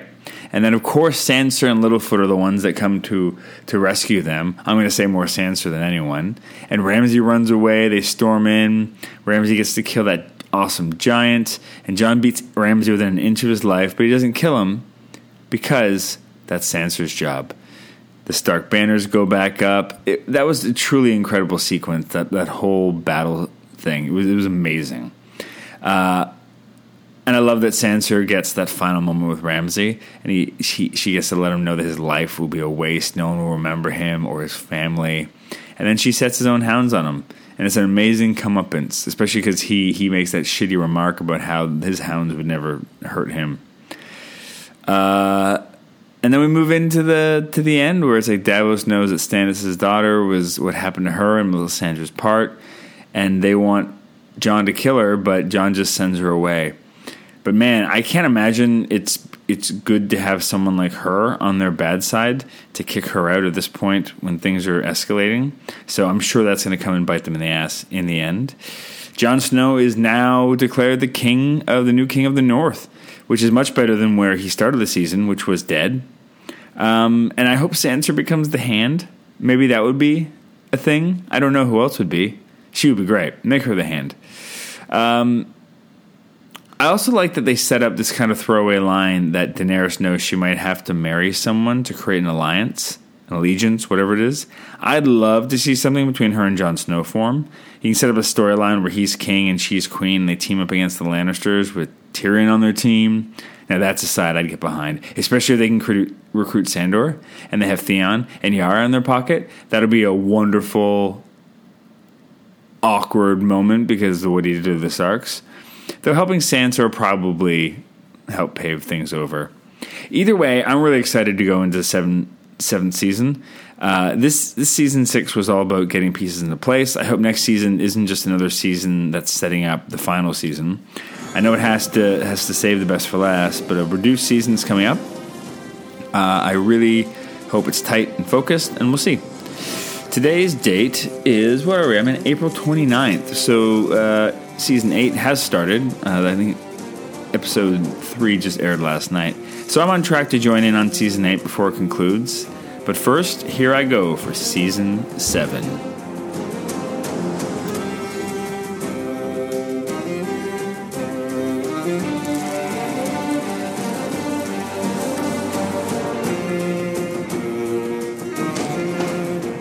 Alright, so I just finished season 7. Wow, this season does exactly what I've been wanting the show to do since the beginning, which is bring all the various storylines together. So I'm going to start off like I usually do, talking about the various threads, but then that'll likely lead just way to an overall talk as the stories cross each other over too much to really keep them separate. So Theon and Yara get a tinge more of a story here as their cousin Euron, I think that's how you pronounce his name, is a complete douchebag who decides to take over and sides with Cersei. And as a result, we get to see Theon and Yara on Daenerys' side, which is where we want them anyway. It really does feel like the right people are aligning with the right sides as we start to get to the end of the finale to what this story is ultimately trying to become. Sam is cleaning bedpans when we first meet him and taking care of people. Probably not what he had in mind when he came to the Citadel, I think it's called. Jim Broadbent's on the show. Again, it's weird to start seeing celebrities and cameos in the show because not to say that there hasn't been famous people in the show since the beginning, but it just felt like just such great character actors. And then they bring Jorah in, and Sam gets to be the one to cure him from that stone disease or whatever that was, I guess, 6 months away from destroying his mind and eventually taking his life. So Sam gets in trouble, even though he's greatly respected by Jim Broadbent's character for fixing it. There's this amazing transition between Sam cutting off Jorah's scale flesh stuff and someone digging into like a crispy soup type pie that I think Hot Pie makes. What a delicious transition they do at one point. And then while he's there, he learns with the dragon glass and gets that information off to our friend Jon Snow. And then Sam takes off and decides to join Jon's side. And Jorah goes back to Daenerys. And now we're into the Starks. So this season started with what is probably the only really terrible scene in this show so far, which is Arya pulling off that Scooby-Doo mask of Lord Frey, pretending to be him, and killing all of his men. So she gets all the revenge for all the people that were involved in the Red Wedding, which is great, but fuck, that scene was terrible. And I didn't buy it. Like, I'm supposed to believe that she's able to throw her voice enough that she can pretend to be him. I mean, what the fuck was that? That was just terrible, Game of Thrones. I'm sorry. It left a bad taste in your mouth, especially to start the season with that scene. It felt like a dream. And then to realize that, no, they wanted us to believe this is real. It just felt like something out of Mission Impossible. Not great, Game of Thrones. Don't do that anymore, please. So slowly but surely, all the Starks get to come home to Winterfell. Bran doesn't want to take up his spot as heir because now he's the three-eyed raven, which, in the end is a pretty useful thing, even though that storyline leading up to it was easily my least favorite of the show so far. Arya comes home and she's still on the warpath to check the names off her list, and it becomes pretty clear early on that Littlefoot is on that list. And then she trains with Brienne, although really they just become sparring partners because Arya knows what the fuck she's doing. Jon decides that he will go meet Daenerys once he learns about the dragon glass and that she's basically holding court on the place that has it all. His people are not keen on him going, but he reminds them that they chose him to be king of the North, and so they should respect his decision, and he leaves Sansa in charge, which is really nice to see her stepping into a leadership role. I love that Jon is the only one who sees the big picture, and that the battle between the different groups over the Iron Throne is moot if they don't all deal with the White Walkers first. It's a great storyline, and it shows why ultimately he's probably the best person to lead Westeros in the long run. The person who who least has the personal desire to sit in the throne should actually be the one to do it. At first he won't bend the knee to Daenerys, but convinces her after going to Tyrion and makes her agree to give him the dragon glass that the White Walkers are a threat, and she's willing to finally entertain the thought more. So that brings us to her. I really like her story this season. She knows that she could just storm in with the dragons and overtake Knight's Landing, but that wouldn't prove much, and it's too easy, and she kind of wants peace, and she wants other kingdoms to just join her. And so she starts off doing that anyway, and then she doesn't. It's interesting. I really enjoy the flirtatious interplay between Jon and her, which I totally knew was going to happen.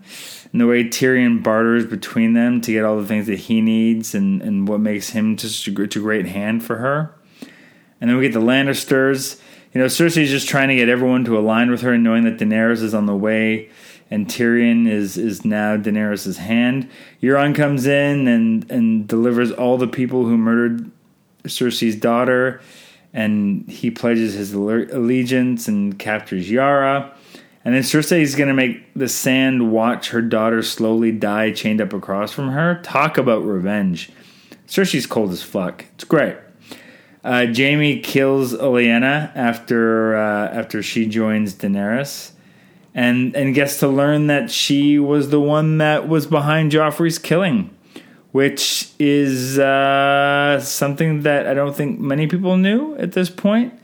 And then they take her money and put it into the Iron Bank, but not before Daenerys comes and starts destroying the fuck out of everything, which is really where all the storylines start to converge beautifully. So we get this great scene where the dragons storm in and attack the Lannisters' army, and they burn the fuck out of them. And Daenerys almost loses one of her dragons in the process. Bronn gets that awesome hero moment. And the show does one of those great wonders in the battle scene that does so well. He rips through the field trying to take the dragon down. And Jaime is racing at the dragon, or more likely Daenerys at that point, in an attempt to kill her and end it all. And we get that fake out of Jaime falling on the water and sinking, only to be saved right at the beginning of the next episode. But Jaime's terrified now that he's seen the dragons. And we get that amazing scene of Tyrion walking through the remains of the battlefield, and his face just says it all. He's not pleased or proud to be a part of what's just happened. He's kind of horrified by what Daenerys' army has done. And she forces the surviving army of Lannisters to join her or die, and then burns Sam's father and his brother as proof that she'll do it. Cersei gets to learn about the dragons and how screwed they are. And we also get a wonderful bonding scene between Jon and the dragons. And then Jorah returns, and all is well. And we now get a proper love triangle going forward between Jorah and Daenerys and Jon Snow. It's going to be great. It's going to be delicious, especially going into Season 8. Davos finds Gendry and gets him to leave with him. And you get to see how fucking awesome he is with that hammer thing. We get another Kevin Elrond scene. He's playing a different character now, I think. He's no longer that actor who was playing Lord Tyrius. Or no, he was playing Ned when he was an actor. But he is short-lived because he dies pretty quickly. And then the penultimate episode, I think I'm saying that right, has Jon trying to convince everyone that the White Walkers are real by gathering proof. And he gets that kick-ass army together to go up north, and Sandor and Tormund. It's like this who's who of amazing people. We got to learn that Tormund has a crush on Brienne. Please let them live long enough to see something happen with that. And Tyrion gives Daenerys some shit for what happened in the battle scene, and lets her know that she can't just act that way and burn with the dragons every time, because it's going to bite her eventually, which is a nice foreshadowing for what happens at the end of that episode. And so the ending of the episode 6, I think it is, of season 7, was spoiled for me just days before watching it, when I saw the film Long Shot, the Seth Rogen Charlize Theron film. We get to see Daenerys lose one of her dragons to the main White Walker, throwing a spear through it, only to have it resurrected as a White Walker dragon. Really upset that the movie gave that away, you fuckers. Especially just like days before I finally caught up to that episode. But that's great. It's exactly what we wanted the story to have, to even the sides out. It's so great and needed to move the story forward into the final season. It gets Daenerys fully on board with Jon, knowing that the threat that they're now facing and the sides are evening out. Even though they don't know about the Turned Dragon at this point. They won't know until next season, I guess. And all of this leads us to the final episode and a scene that we've wanted to happen since the beginning of the show, which is a who's of Westeros, and everyone who is anyone is in that scene where all of them get together to have I guess it's kind of a parlay. What a delicious scene it is. Brienne and Sandor are there. They get to see each other again. And Daenerys is fashionably late, arriving on a dragon, which is such a baller move. Euron tries to talk shit to Tyrion, and Tyrion shuts him down in like 2 seconds flat. And Tyrion gets to address everyone and let them know that a truce makes the most sense, and they got to deal with these White Walkers. Cersei, of course, doesn't believe them, so they bring out the White Walker that they captured, and it goes right for Cersei, which is such an amazing moment. And it gets her attention, and she knows to go along with it and agrees. Euron gets the fuck out of there because he's a weakling, and he bails and knows that he's just going to go live on his army on his island. And Cersei kind of accepts the truce, understanding that if they aren't killed, no one will be able to rule. And Cersei says if Jon Snow promises to not take arms with her later on when the dead are defeated, but he won't do that, and says that he's already sided with Daenerys. So she, at that point, says that she will not help them. We get an awesome scene reuniting the Lannister siblings where Tyrion and Cersei get to really have it out and lay it on the table. We learn that she's pregnant, and Tyrion talks her into making the right decision. And she says that she will, but she wants Tyrion to remember that when it's all over, that she chose to help. And then we're in a wrap-up mode, and we learn that Cersei doesn't actually plan to help with the White Walkers, which pisses Jaime off, knowing that that's going to bite them in the ass. Arya gets to kill Littlefoot. Theon goes to race after Euron to try to get his sister back. Sam arrives at Winterfell and learns that Jon is really a Targaryen and isn't even a bastard. He's the true heir to the Iron Throne. And so that Jon and Daenerys, they get it on, which we knew was going to happen. Come on. And then Tormund and everyone on the wall gets attacked by the White Walker dragon, who has blue flame fire stuff. They destroy Castle Black and let us know that when we come back in the next season, shit is going to hit the fan from the get-go. So here we are. Now I'm going to race and get this episode out soon. I'll probably cut this out. I'm going to cut this part out. So here we are, the end of season 7. And I'm excited and sad to only have 6 episodes left in this series, even though I know the spinoffs are in the works and there's going to be more Game of Thrones world for me to watch and probably, watch from the get-go with everyone else, even though I came to this show very late. So what's going to happen? Well, clearly we're going to get a fight with the White Walkers, and I mean we're going to have to beat the White Walkers, maybe by halfway through the season. We're going to lose some people along the way. Maybe we even lose Daenerys. I feel like it's got to be Jon against the Lannisters for the Iron Throne once and for all. That's the most fitting way to end the show for my money. An ultimate battle between House Stark and House Lannister to wrap it all up. I kind of feel like Daenerys is not the right person to go after the throne in the end. And I want to see Tormund and Brienne make babies. Arya will probably sacrifice herself for the greater good. I want to see Jaime survive. I think he's a good person overall. I mean, I could play this game all day with all the different things I want to see happen. But you know what? I really just want to start watching Season 8 and get into a final wrap-up of my thoughts on this show. So I'll be right back in a moment with my final thoughts on the entire series. It's May 11th right now. And so I've got just a couple days to catch up and see you guys on the other side. So here we go. Season 8 coming up in mere moments.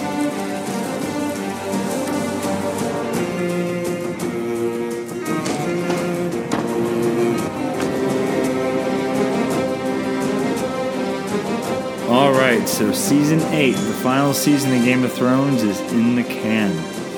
Wow. So I caught up just in the nick of time, as you can tell by the posting date of this episode. It's interesting. I mean, we're not jumping back and forth in stories very much this season. It's pretty streamlined, as it should be at this point. So I feel like talking about this season just naturally has to be different than the way I've tackled the previous 7 seasons. So I'll probably go episode by episode. Right now, at the top of this, I saw the first 5. So we're going to cover those, and then I jump back for the finale, which airs tonight as of this recording. So here we go. The start of this, we start the season in Winterfell, which makes sense. Jon and Daenerys are riding side by side on horses and not on dragons, but the dragons fly in too, and people are equally excited and scared, as they should be. Bran's got his own creepy red tree now, and lets them know that the Night King has turned a dead dragon into a White Walker beast, so that's not good news for them. There's a great line when Sansa asks what dragons eat, and Daenerys tells her whatever they want. Arya gets to see that Sandor is alive. That's fun. She says something like, "The last time I saw you." He says, "The last time I saw you, you left me for dead." And "And I robbed you." I think she tags onto that, which is great. So it's a big, fun, festive reunions. Tyrion and Sansa get a reunion. They haven't seen each other since they were married, and Joffrey died a long time ago. I could go on, but basically everyone we love reunites at Winterfell, including Jaime by the end of the episode. Then over at Knight's Landing, Euron convinces Cersei to have sex with him, and then she sends Bronn to kill her brothers. Sure. Theon rescues Yara. She'll take back the Iron Islands in case they need someone to retreat, and Theon wants to head to Winterfell as well, which makes sense. I think that's where his story kind of naturally has to end. Got that sense from the very beginning of the season. Back at Winterfell, we got Davos and Tyrion trying to arrange a marriage between Jon and Daenerys so that the Northern folk will accept her as their queen. We end the episode with Jon learning about who he really is, and he's upset that he's not Ned's son, because he's always kind of viewed himself as a Stark. And he has conflicted feelings about that, given his loyalty to Dany, Daenerys. So that's episode 1, which is kind of what you expected, gathering the teams and the sides together. It's a lot of fun to see the various people coming together and creating the Game of Thrones version of the Avengers, readying for the upcoming battle against the Night King and his army. So episode 2 has Dany trying to decide what to do about Jaime, who wants to help them. It's a really lovely scene where one by one, pretty much every one of our heroes vouch for Jaime Lannister. Which is not something you would have expected at the beginning of the show. It's led by, and it's all started off by Brienne, because she's sweet on him. So this episode is essentially a bottle episode where we're just watching everyone get mentally prepared for the White Walkers to come and attack. Tormund shows up at some point and let us know that they're less than a day away. Theon gets there too, and it feels like now we got the full gang.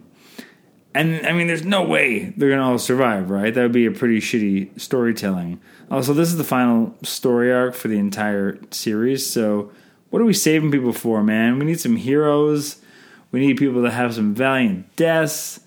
It's a lot of really lovely little moments as they prepare for what might be their final night alive. And here was the highlights for me.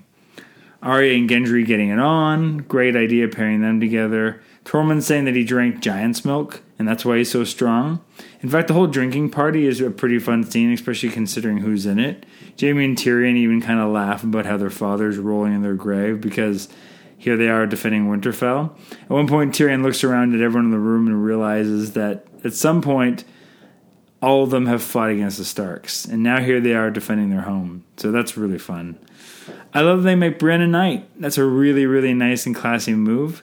Bran says the Night King wants to kill him, so they need to use him as bait. Theon wants to protect him, which, as I thought earlier, pretty much means Theon's going to die in Winterfell, which is the right spot. Podrick sings us a really beautiful song, and we get to see Jon tell Dany what he's learned about himself, and she knows it's true. And then the battle for the horn swells, because of course that's when they do. That's a good time for that, as Daenerys is totally conflicted over how she feels about this news. And then we get into a big-ass battle. That's episode 3, which is, we're pretty much just sticking around in Winterfell for the first half of the season. But poor Lena Headey is getting almost 0 screen time this season, which is too bad. And it also means, how much interesting story is left for her? You know, it's almost like they tapped her out as a character and she's just waiting around, which is a shame considering how awesome she was throughout the bulk of the season and the series, really. Sorry. So we get a giant, massive battle scene that lasts an entire episode. And it's basically the thing we've been building towards for the entire series ever since we got a hint of the Night Walkers. So it needs to be, you know, an epic and awesome, and it is. And the highlights for me are the visuals, that sea of fire heading across the field to the enemies, and the choices to remain in the distance and watch it travel and then be quickly snuffed out. It's devastating how impersonal it feels. You know, an entire line of defense is gone in mere moments. Melisandre lighting the wall on fire is awesome. Pretty much everything she does in this episode is great because it's her final swan song. Tyrion gets stuck down in the dungeon and desperately wants to get out to see if there's some way he can help. Sandor is inspired by Arya. Again, their relationship is just pure awesome. You know, we get an awesome moment where Melisandre says, "What do we say to the god of death?" And Arya responds, "Not today." I can't remember her name, but she's the fierce little lady who's also her own leader in her area. She has an awesome moment where she kills the White Walker giant. We ultimately lose her in this episode, but man, she really goes down in a kick-ass way. She gets to kill a White Walker giant. I mean, there's a lot going on in this final sequence. We get the usual Jon Snow battle oneer that follows him around. We get everyone having a hero moment and serving or saving someone else. We get a dragon fight. We lose Theon and Jorah, which are good moves, I think, ultimately. Theon gets to become a hero, and Jorah gets to go out before he sees Daenerys come a crazy person, which feels like the way they're going. You know, she was always someone that really inspired him, and I think that they wanted to get him away before what feels like the direction we're heading in for the final arc of the show. So yeah, this episode went down pretty much exactly as I assumed it was. They fight for the whole time, and then they suffer great losses, and the Night King is about to kill Bran, and just as he's killed, the only real surprise was that it was Arya, which was a perfect call. She totally deserved to be the one to kill him. And it's awesome that we get to give it to her and not Jon, which would have been an obvious choice. And this is episode 3 of the season. We know the final showdown is between our humans. And this is episode 3 of the season, so we know that the final showdown has to be between our humans, so the Night King has to be defeated in this episode. You know, all this episode was about watching awesome battles and about giving hero send-offs. An episode like this needs to thin the herd as we get towards the end. Dany still has one dragon, it looks like, or maybe there's 2. But, you know, they're disappearing as well. Her allies are thinning. And now the biggest question I came out of this episode, will Jaime stay on this side of these people, or will he return to Cersei? You know, will Daenerys realize that Jon should be the ruler of Winterfell, or of Westeros? So then we head over to episode 4, and there's a lot of funeral pyres that they somehow got together in mere hours. Unless they just have those kicking around, because I guess people die in battle a lot in this point in history. So maybe that makes sense. So this episode feels like a bookend to the Winterfell section of the season, where now you're setting up for a series of potential final goodbyes, but we're also getting ready for the potential conflict with Cersei. You know, largely another bottle episode preparing, but this time it's not night and people aren't drinking. But we get lots of beautiful moments, so I'll break down my highlights and the journeys we get there. Gendry gets to become a lord, and his first move is to try to make Arya his lady, which feels like the right thing and an option for the end of her story, but she's not a lady, and she's got unfinished business. He should have known better than that. You know, maybe if she makes it into the season, she'll find some way to come back to him, and they can have some kind of happy medium, or maybe he'll travel with her. Who knows? But, you know, she's not just going to be a person to hang around a castle. We get an awesome moment with Sandor and Sansa catching up with each other, and him feeling bad for all that's happened to her, but she's embraced it. You know, it's made of the woman she is now. And fuck yeah. You know, way to take them lemons and make lemonade. And then we get Sandor and Arya running into each other, sneaking ahead to King's Landing to try and stop a war before it even starts. I love that they get a final team up on the show. That's a really smart move. We get to see Brienne and Jaime finally hook up, and it's really beautiful and sweet, and I don't know, it sort of feels like it's going to end in heartache, at least for one of them. But it's nice and warranted, and even though Tormund might have been a better mate for her in the long run, I love that Jaime decides to stay behind with her, and even then, of course, he doesn't. Ugh. And she begs him to stay and says he's a good man and there's something broken in him. I mean, he's had an amazing arc this season, and I think it's becoming more and more clear that he's a tortured character, and finally realizing that he's been undone ever since he pushed Bran from that window back in the pilot. His life has been fundamentally changed and destroyed since then. And of course, the main story thread in this episode is Jon and Daenerys and the question of if everyone will learn about his heritage. Daenerys is terrified that people will learn because she knows that they'll choose him. People fear her, and that's how her rule works, but they love Jon. She watches them tell stories of him and the battle, and she's insecure as hell about it. Despite how much he claims he wants her to lead and doesn't want the throne, she can't deal with it and needs him to promise not to tell anyone. But of course he has to tell his family, and then of course Sansa tells Tyrion, and he tells Varys. And I think Tyrion has that great line, maybe Cersei will win and kill us all, and that'll solve all our problems. Yeah, that's blue sky in it. They have a great debate, Varys and Tyrion over Jon versus Daenerys. And Varys is changed over to Team Snow, where Tyrion holds his loyalty to Dany.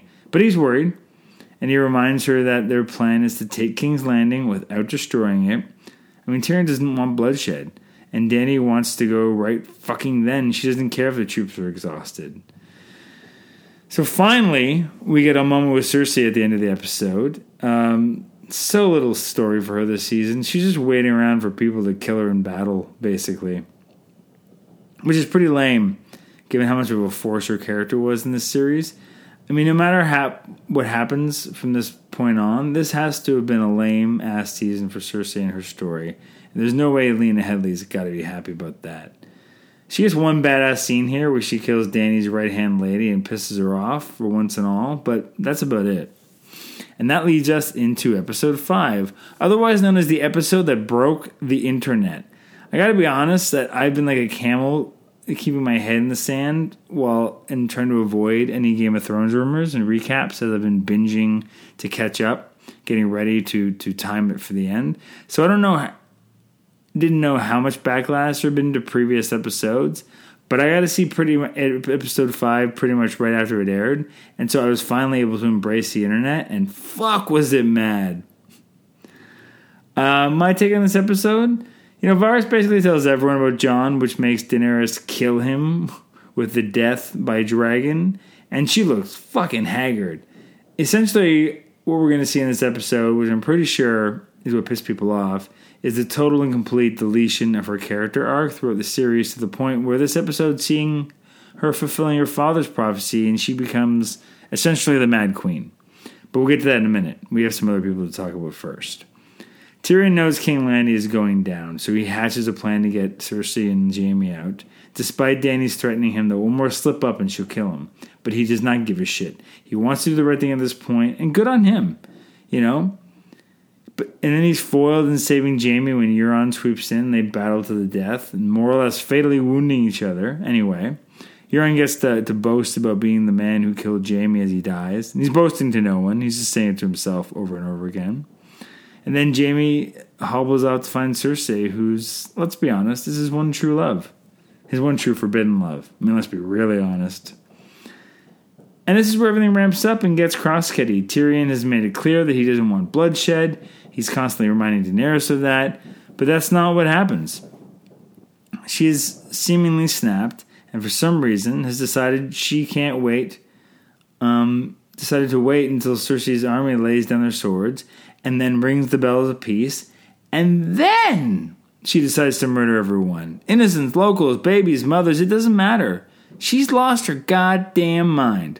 She loses the first dragon to Euron, and so it's just her and another one, the little murder baby. And then that's all she seemingly takes to do the job, which kind of begs the question, why did she spend the last several seasons building this giant fucking army? And while Dany's turning into the Mad Queen, the city is falling apart. Jon and Tyrion are obviously in shock. Jon kills one of his own soldiers because he's about to rape a citizen of King's Landing. Cersei pretty much refuses to leave the Red Keep as Sandor and Arya make their way up there together. Sandor gets to have his final battle with the beast that is Ser Geoffrey, who is apparently his brother. Sandor gets to talk Arya out of risking her life to kill Cersei and convinces her to turn around, saying there's no way Cersei is going to walk away from this and everything that's happening. And Arya doesn't need to risk her life in the process. And Arya makes a very adult choice and listens and thanks him, and she moves on. And so Sandor gets an epic final battle with his brother, who's essentially like a crusty, old, pasty Anakin Skywalker with a helmet off, combined with an unkillable Jason Voorhees. It's kind of a stupid fight. It's epic and awesome in a lot of ways. But who and what the fuck are Ser Geoffrey supposed to be? He's always been this stupid and useless character for me. I love that Sandor gets to sacrifice himself in an awesome battle in the final, defeating evil. But there could have been a more meaningful sacrifice to his character than this. Anyway. So Arya goes racing through the city and somehow survives no matter what happens. She's unkillable here and a bit over the top, but I don't want her to die, so I'm cool with it. I like that she didn't get to kill Cersei. I sort of feel like she's going to have to shift her position on the list over to Dany, potentially, given what happened. Or maybe she just goes back to Gendry to feel like those two paths could be potential for her. Cersei and Jaime get to reunite in the underbelly of the city, and she begs to live in the end, just as they seemingly are crushed and die together. I don't know 100% if they died right then and there, but it seemed like that. And there's something really beautiful about them dying together in this way, but it's pretty anticlimactic for Cersei's story. I feel like they just decided to make Jaime the emotional core of this arc in this final push. It's a good ending for him, letting his love of his sister ultimately destroy him. But this has been a really lame final story arc for Cersei if this is the last time we see her. And then we're left with just one more episode to go, and it's got to be Jon versus Dany, obviously. One would hope that Tyrion shifts his loyalties at this point. I mean, there's also part of me that just hopes that neither Jon or Daenerys survive, and Tyrion or someone else has to take the Iron Throne. He has been the first name in the opening credits for the bulk of the series, but at this point it feels like Dany's our new villain, and I think that's what's pissed people off. How quickly she just abandoned her previously built-up character for this final outcome to come down like this. Alright, so now I stop, I'll watch the final episode, and I will be right back.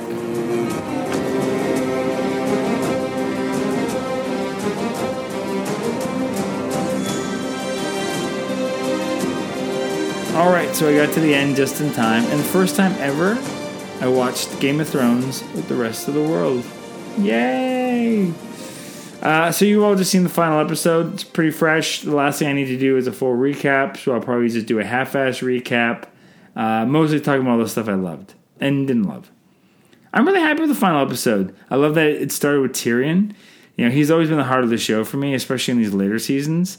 Another familiar moment of him walking through a scene of Dany's devastation, but now he knows he was wrong. He picked the wrong side, and he's just looking to see if he's the last remaining Lannister.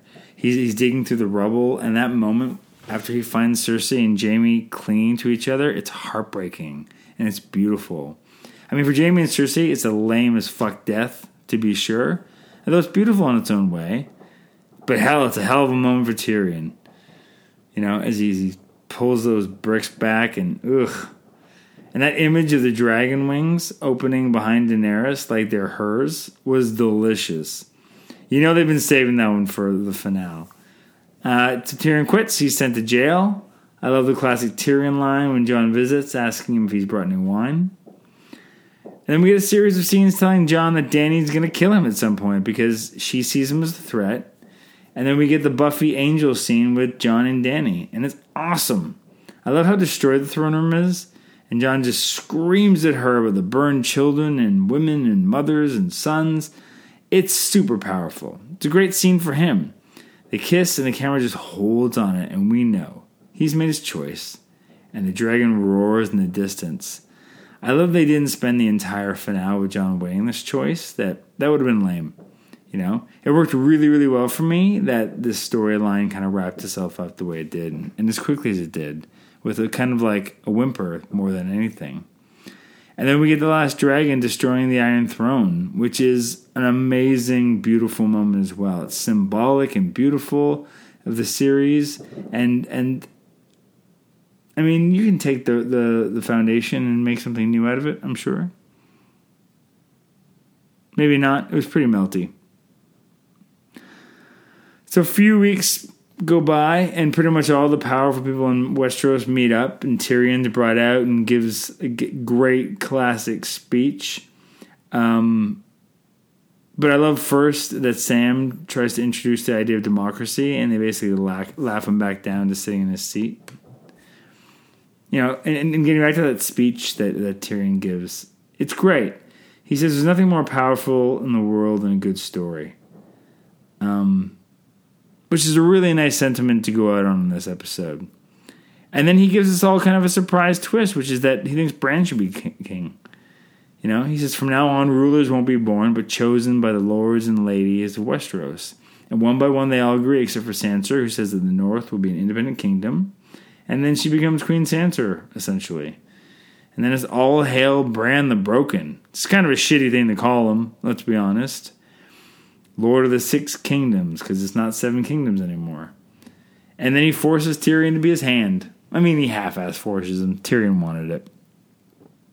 I never saw Bran as king coming. It's a great move, and it makes total sense. It leaves us with a Stark on the throne, and who can be upset about that? And then we're in a wrap-up mode. And I love the symmetry of the pilot. Jon being sent back to Castle Black on the Night's Watch. That makes sense. That's kind of where he belongs. Bran updates Jaime's bio in that big book of Knights, or whatever that is, died protecting his queen. I mean, she's classy as fuck, given how he broke her heart and just walked out on her. And then we get to see the new council, and it's Bronn as Master of Coin, Brienne is there, Davos is there, Sam is there. This council meeting is amazing and hilarious, and if they wanted to do like a offshoot of this show with this council as a half-hour comedy, I would watch the ever-loving hell out of it. Tormund's at Castle Black when Jon comes back. Arya is going to further explore than any of the maps have ever gone. It's very fitting for her. She says, what's west of Westeros? That's where I'm headed. Love that she's going off to explore. Jon's direwolf is alive. And then he leaves with the wildlings. The wildlings, I should say. That's an interesting way to end the series on that image. And then it's done. It's over. I think I really liked where it ended up. I'm sort of shocked to see how much of a fairy tale ending it all seems and how clean and clear it all wrapped up. Tyrion being the hand made me happy. He never would have been accepted as king. He was right. So now he gets to be kind of like a half-ass king. So I think Cersei got a really shitty final season. I think they had nothing to do for her but wait around and get defeated, and the show honestly owed her more than that after 8 seasons. Dany's arc went in a weird way, but it wasn't completely unmotivated. Generally speaking, I'm pretty happy with all the characters ended up. Those who deserved to die died, maybe except for Varys. Theon needed a hero's death, and Jorah had to go before he saw what happened to become of Dany, and as she went a little crazy. And so there's that. Thanks for sticking with me through the episode. It's easily my longest, and it's such a beast. I'm pretty amazed that I caught up in time to be able to release this when I did, and proud to have finally tackled this juggernaut of a series in time to enjoy it at its conclusion. So thanks for joining me for the entire Game of Thrones series. Let's all go to the lobby. Black Hole Films is a proud member of the That Shelf Podcast Network. You can listen to other episodes of our show and other That Shelf podcasts on thatshelf.com. Please subscribe, leave comments, spread the word, do all the things that let others know you like the show and how they can check it out. You can find me on Twitter @LonJeremy and go to Facebook and join the group Black Hole Films. And until next time, go watch something you've never seen before. Thanks. Let's all go to the lobby.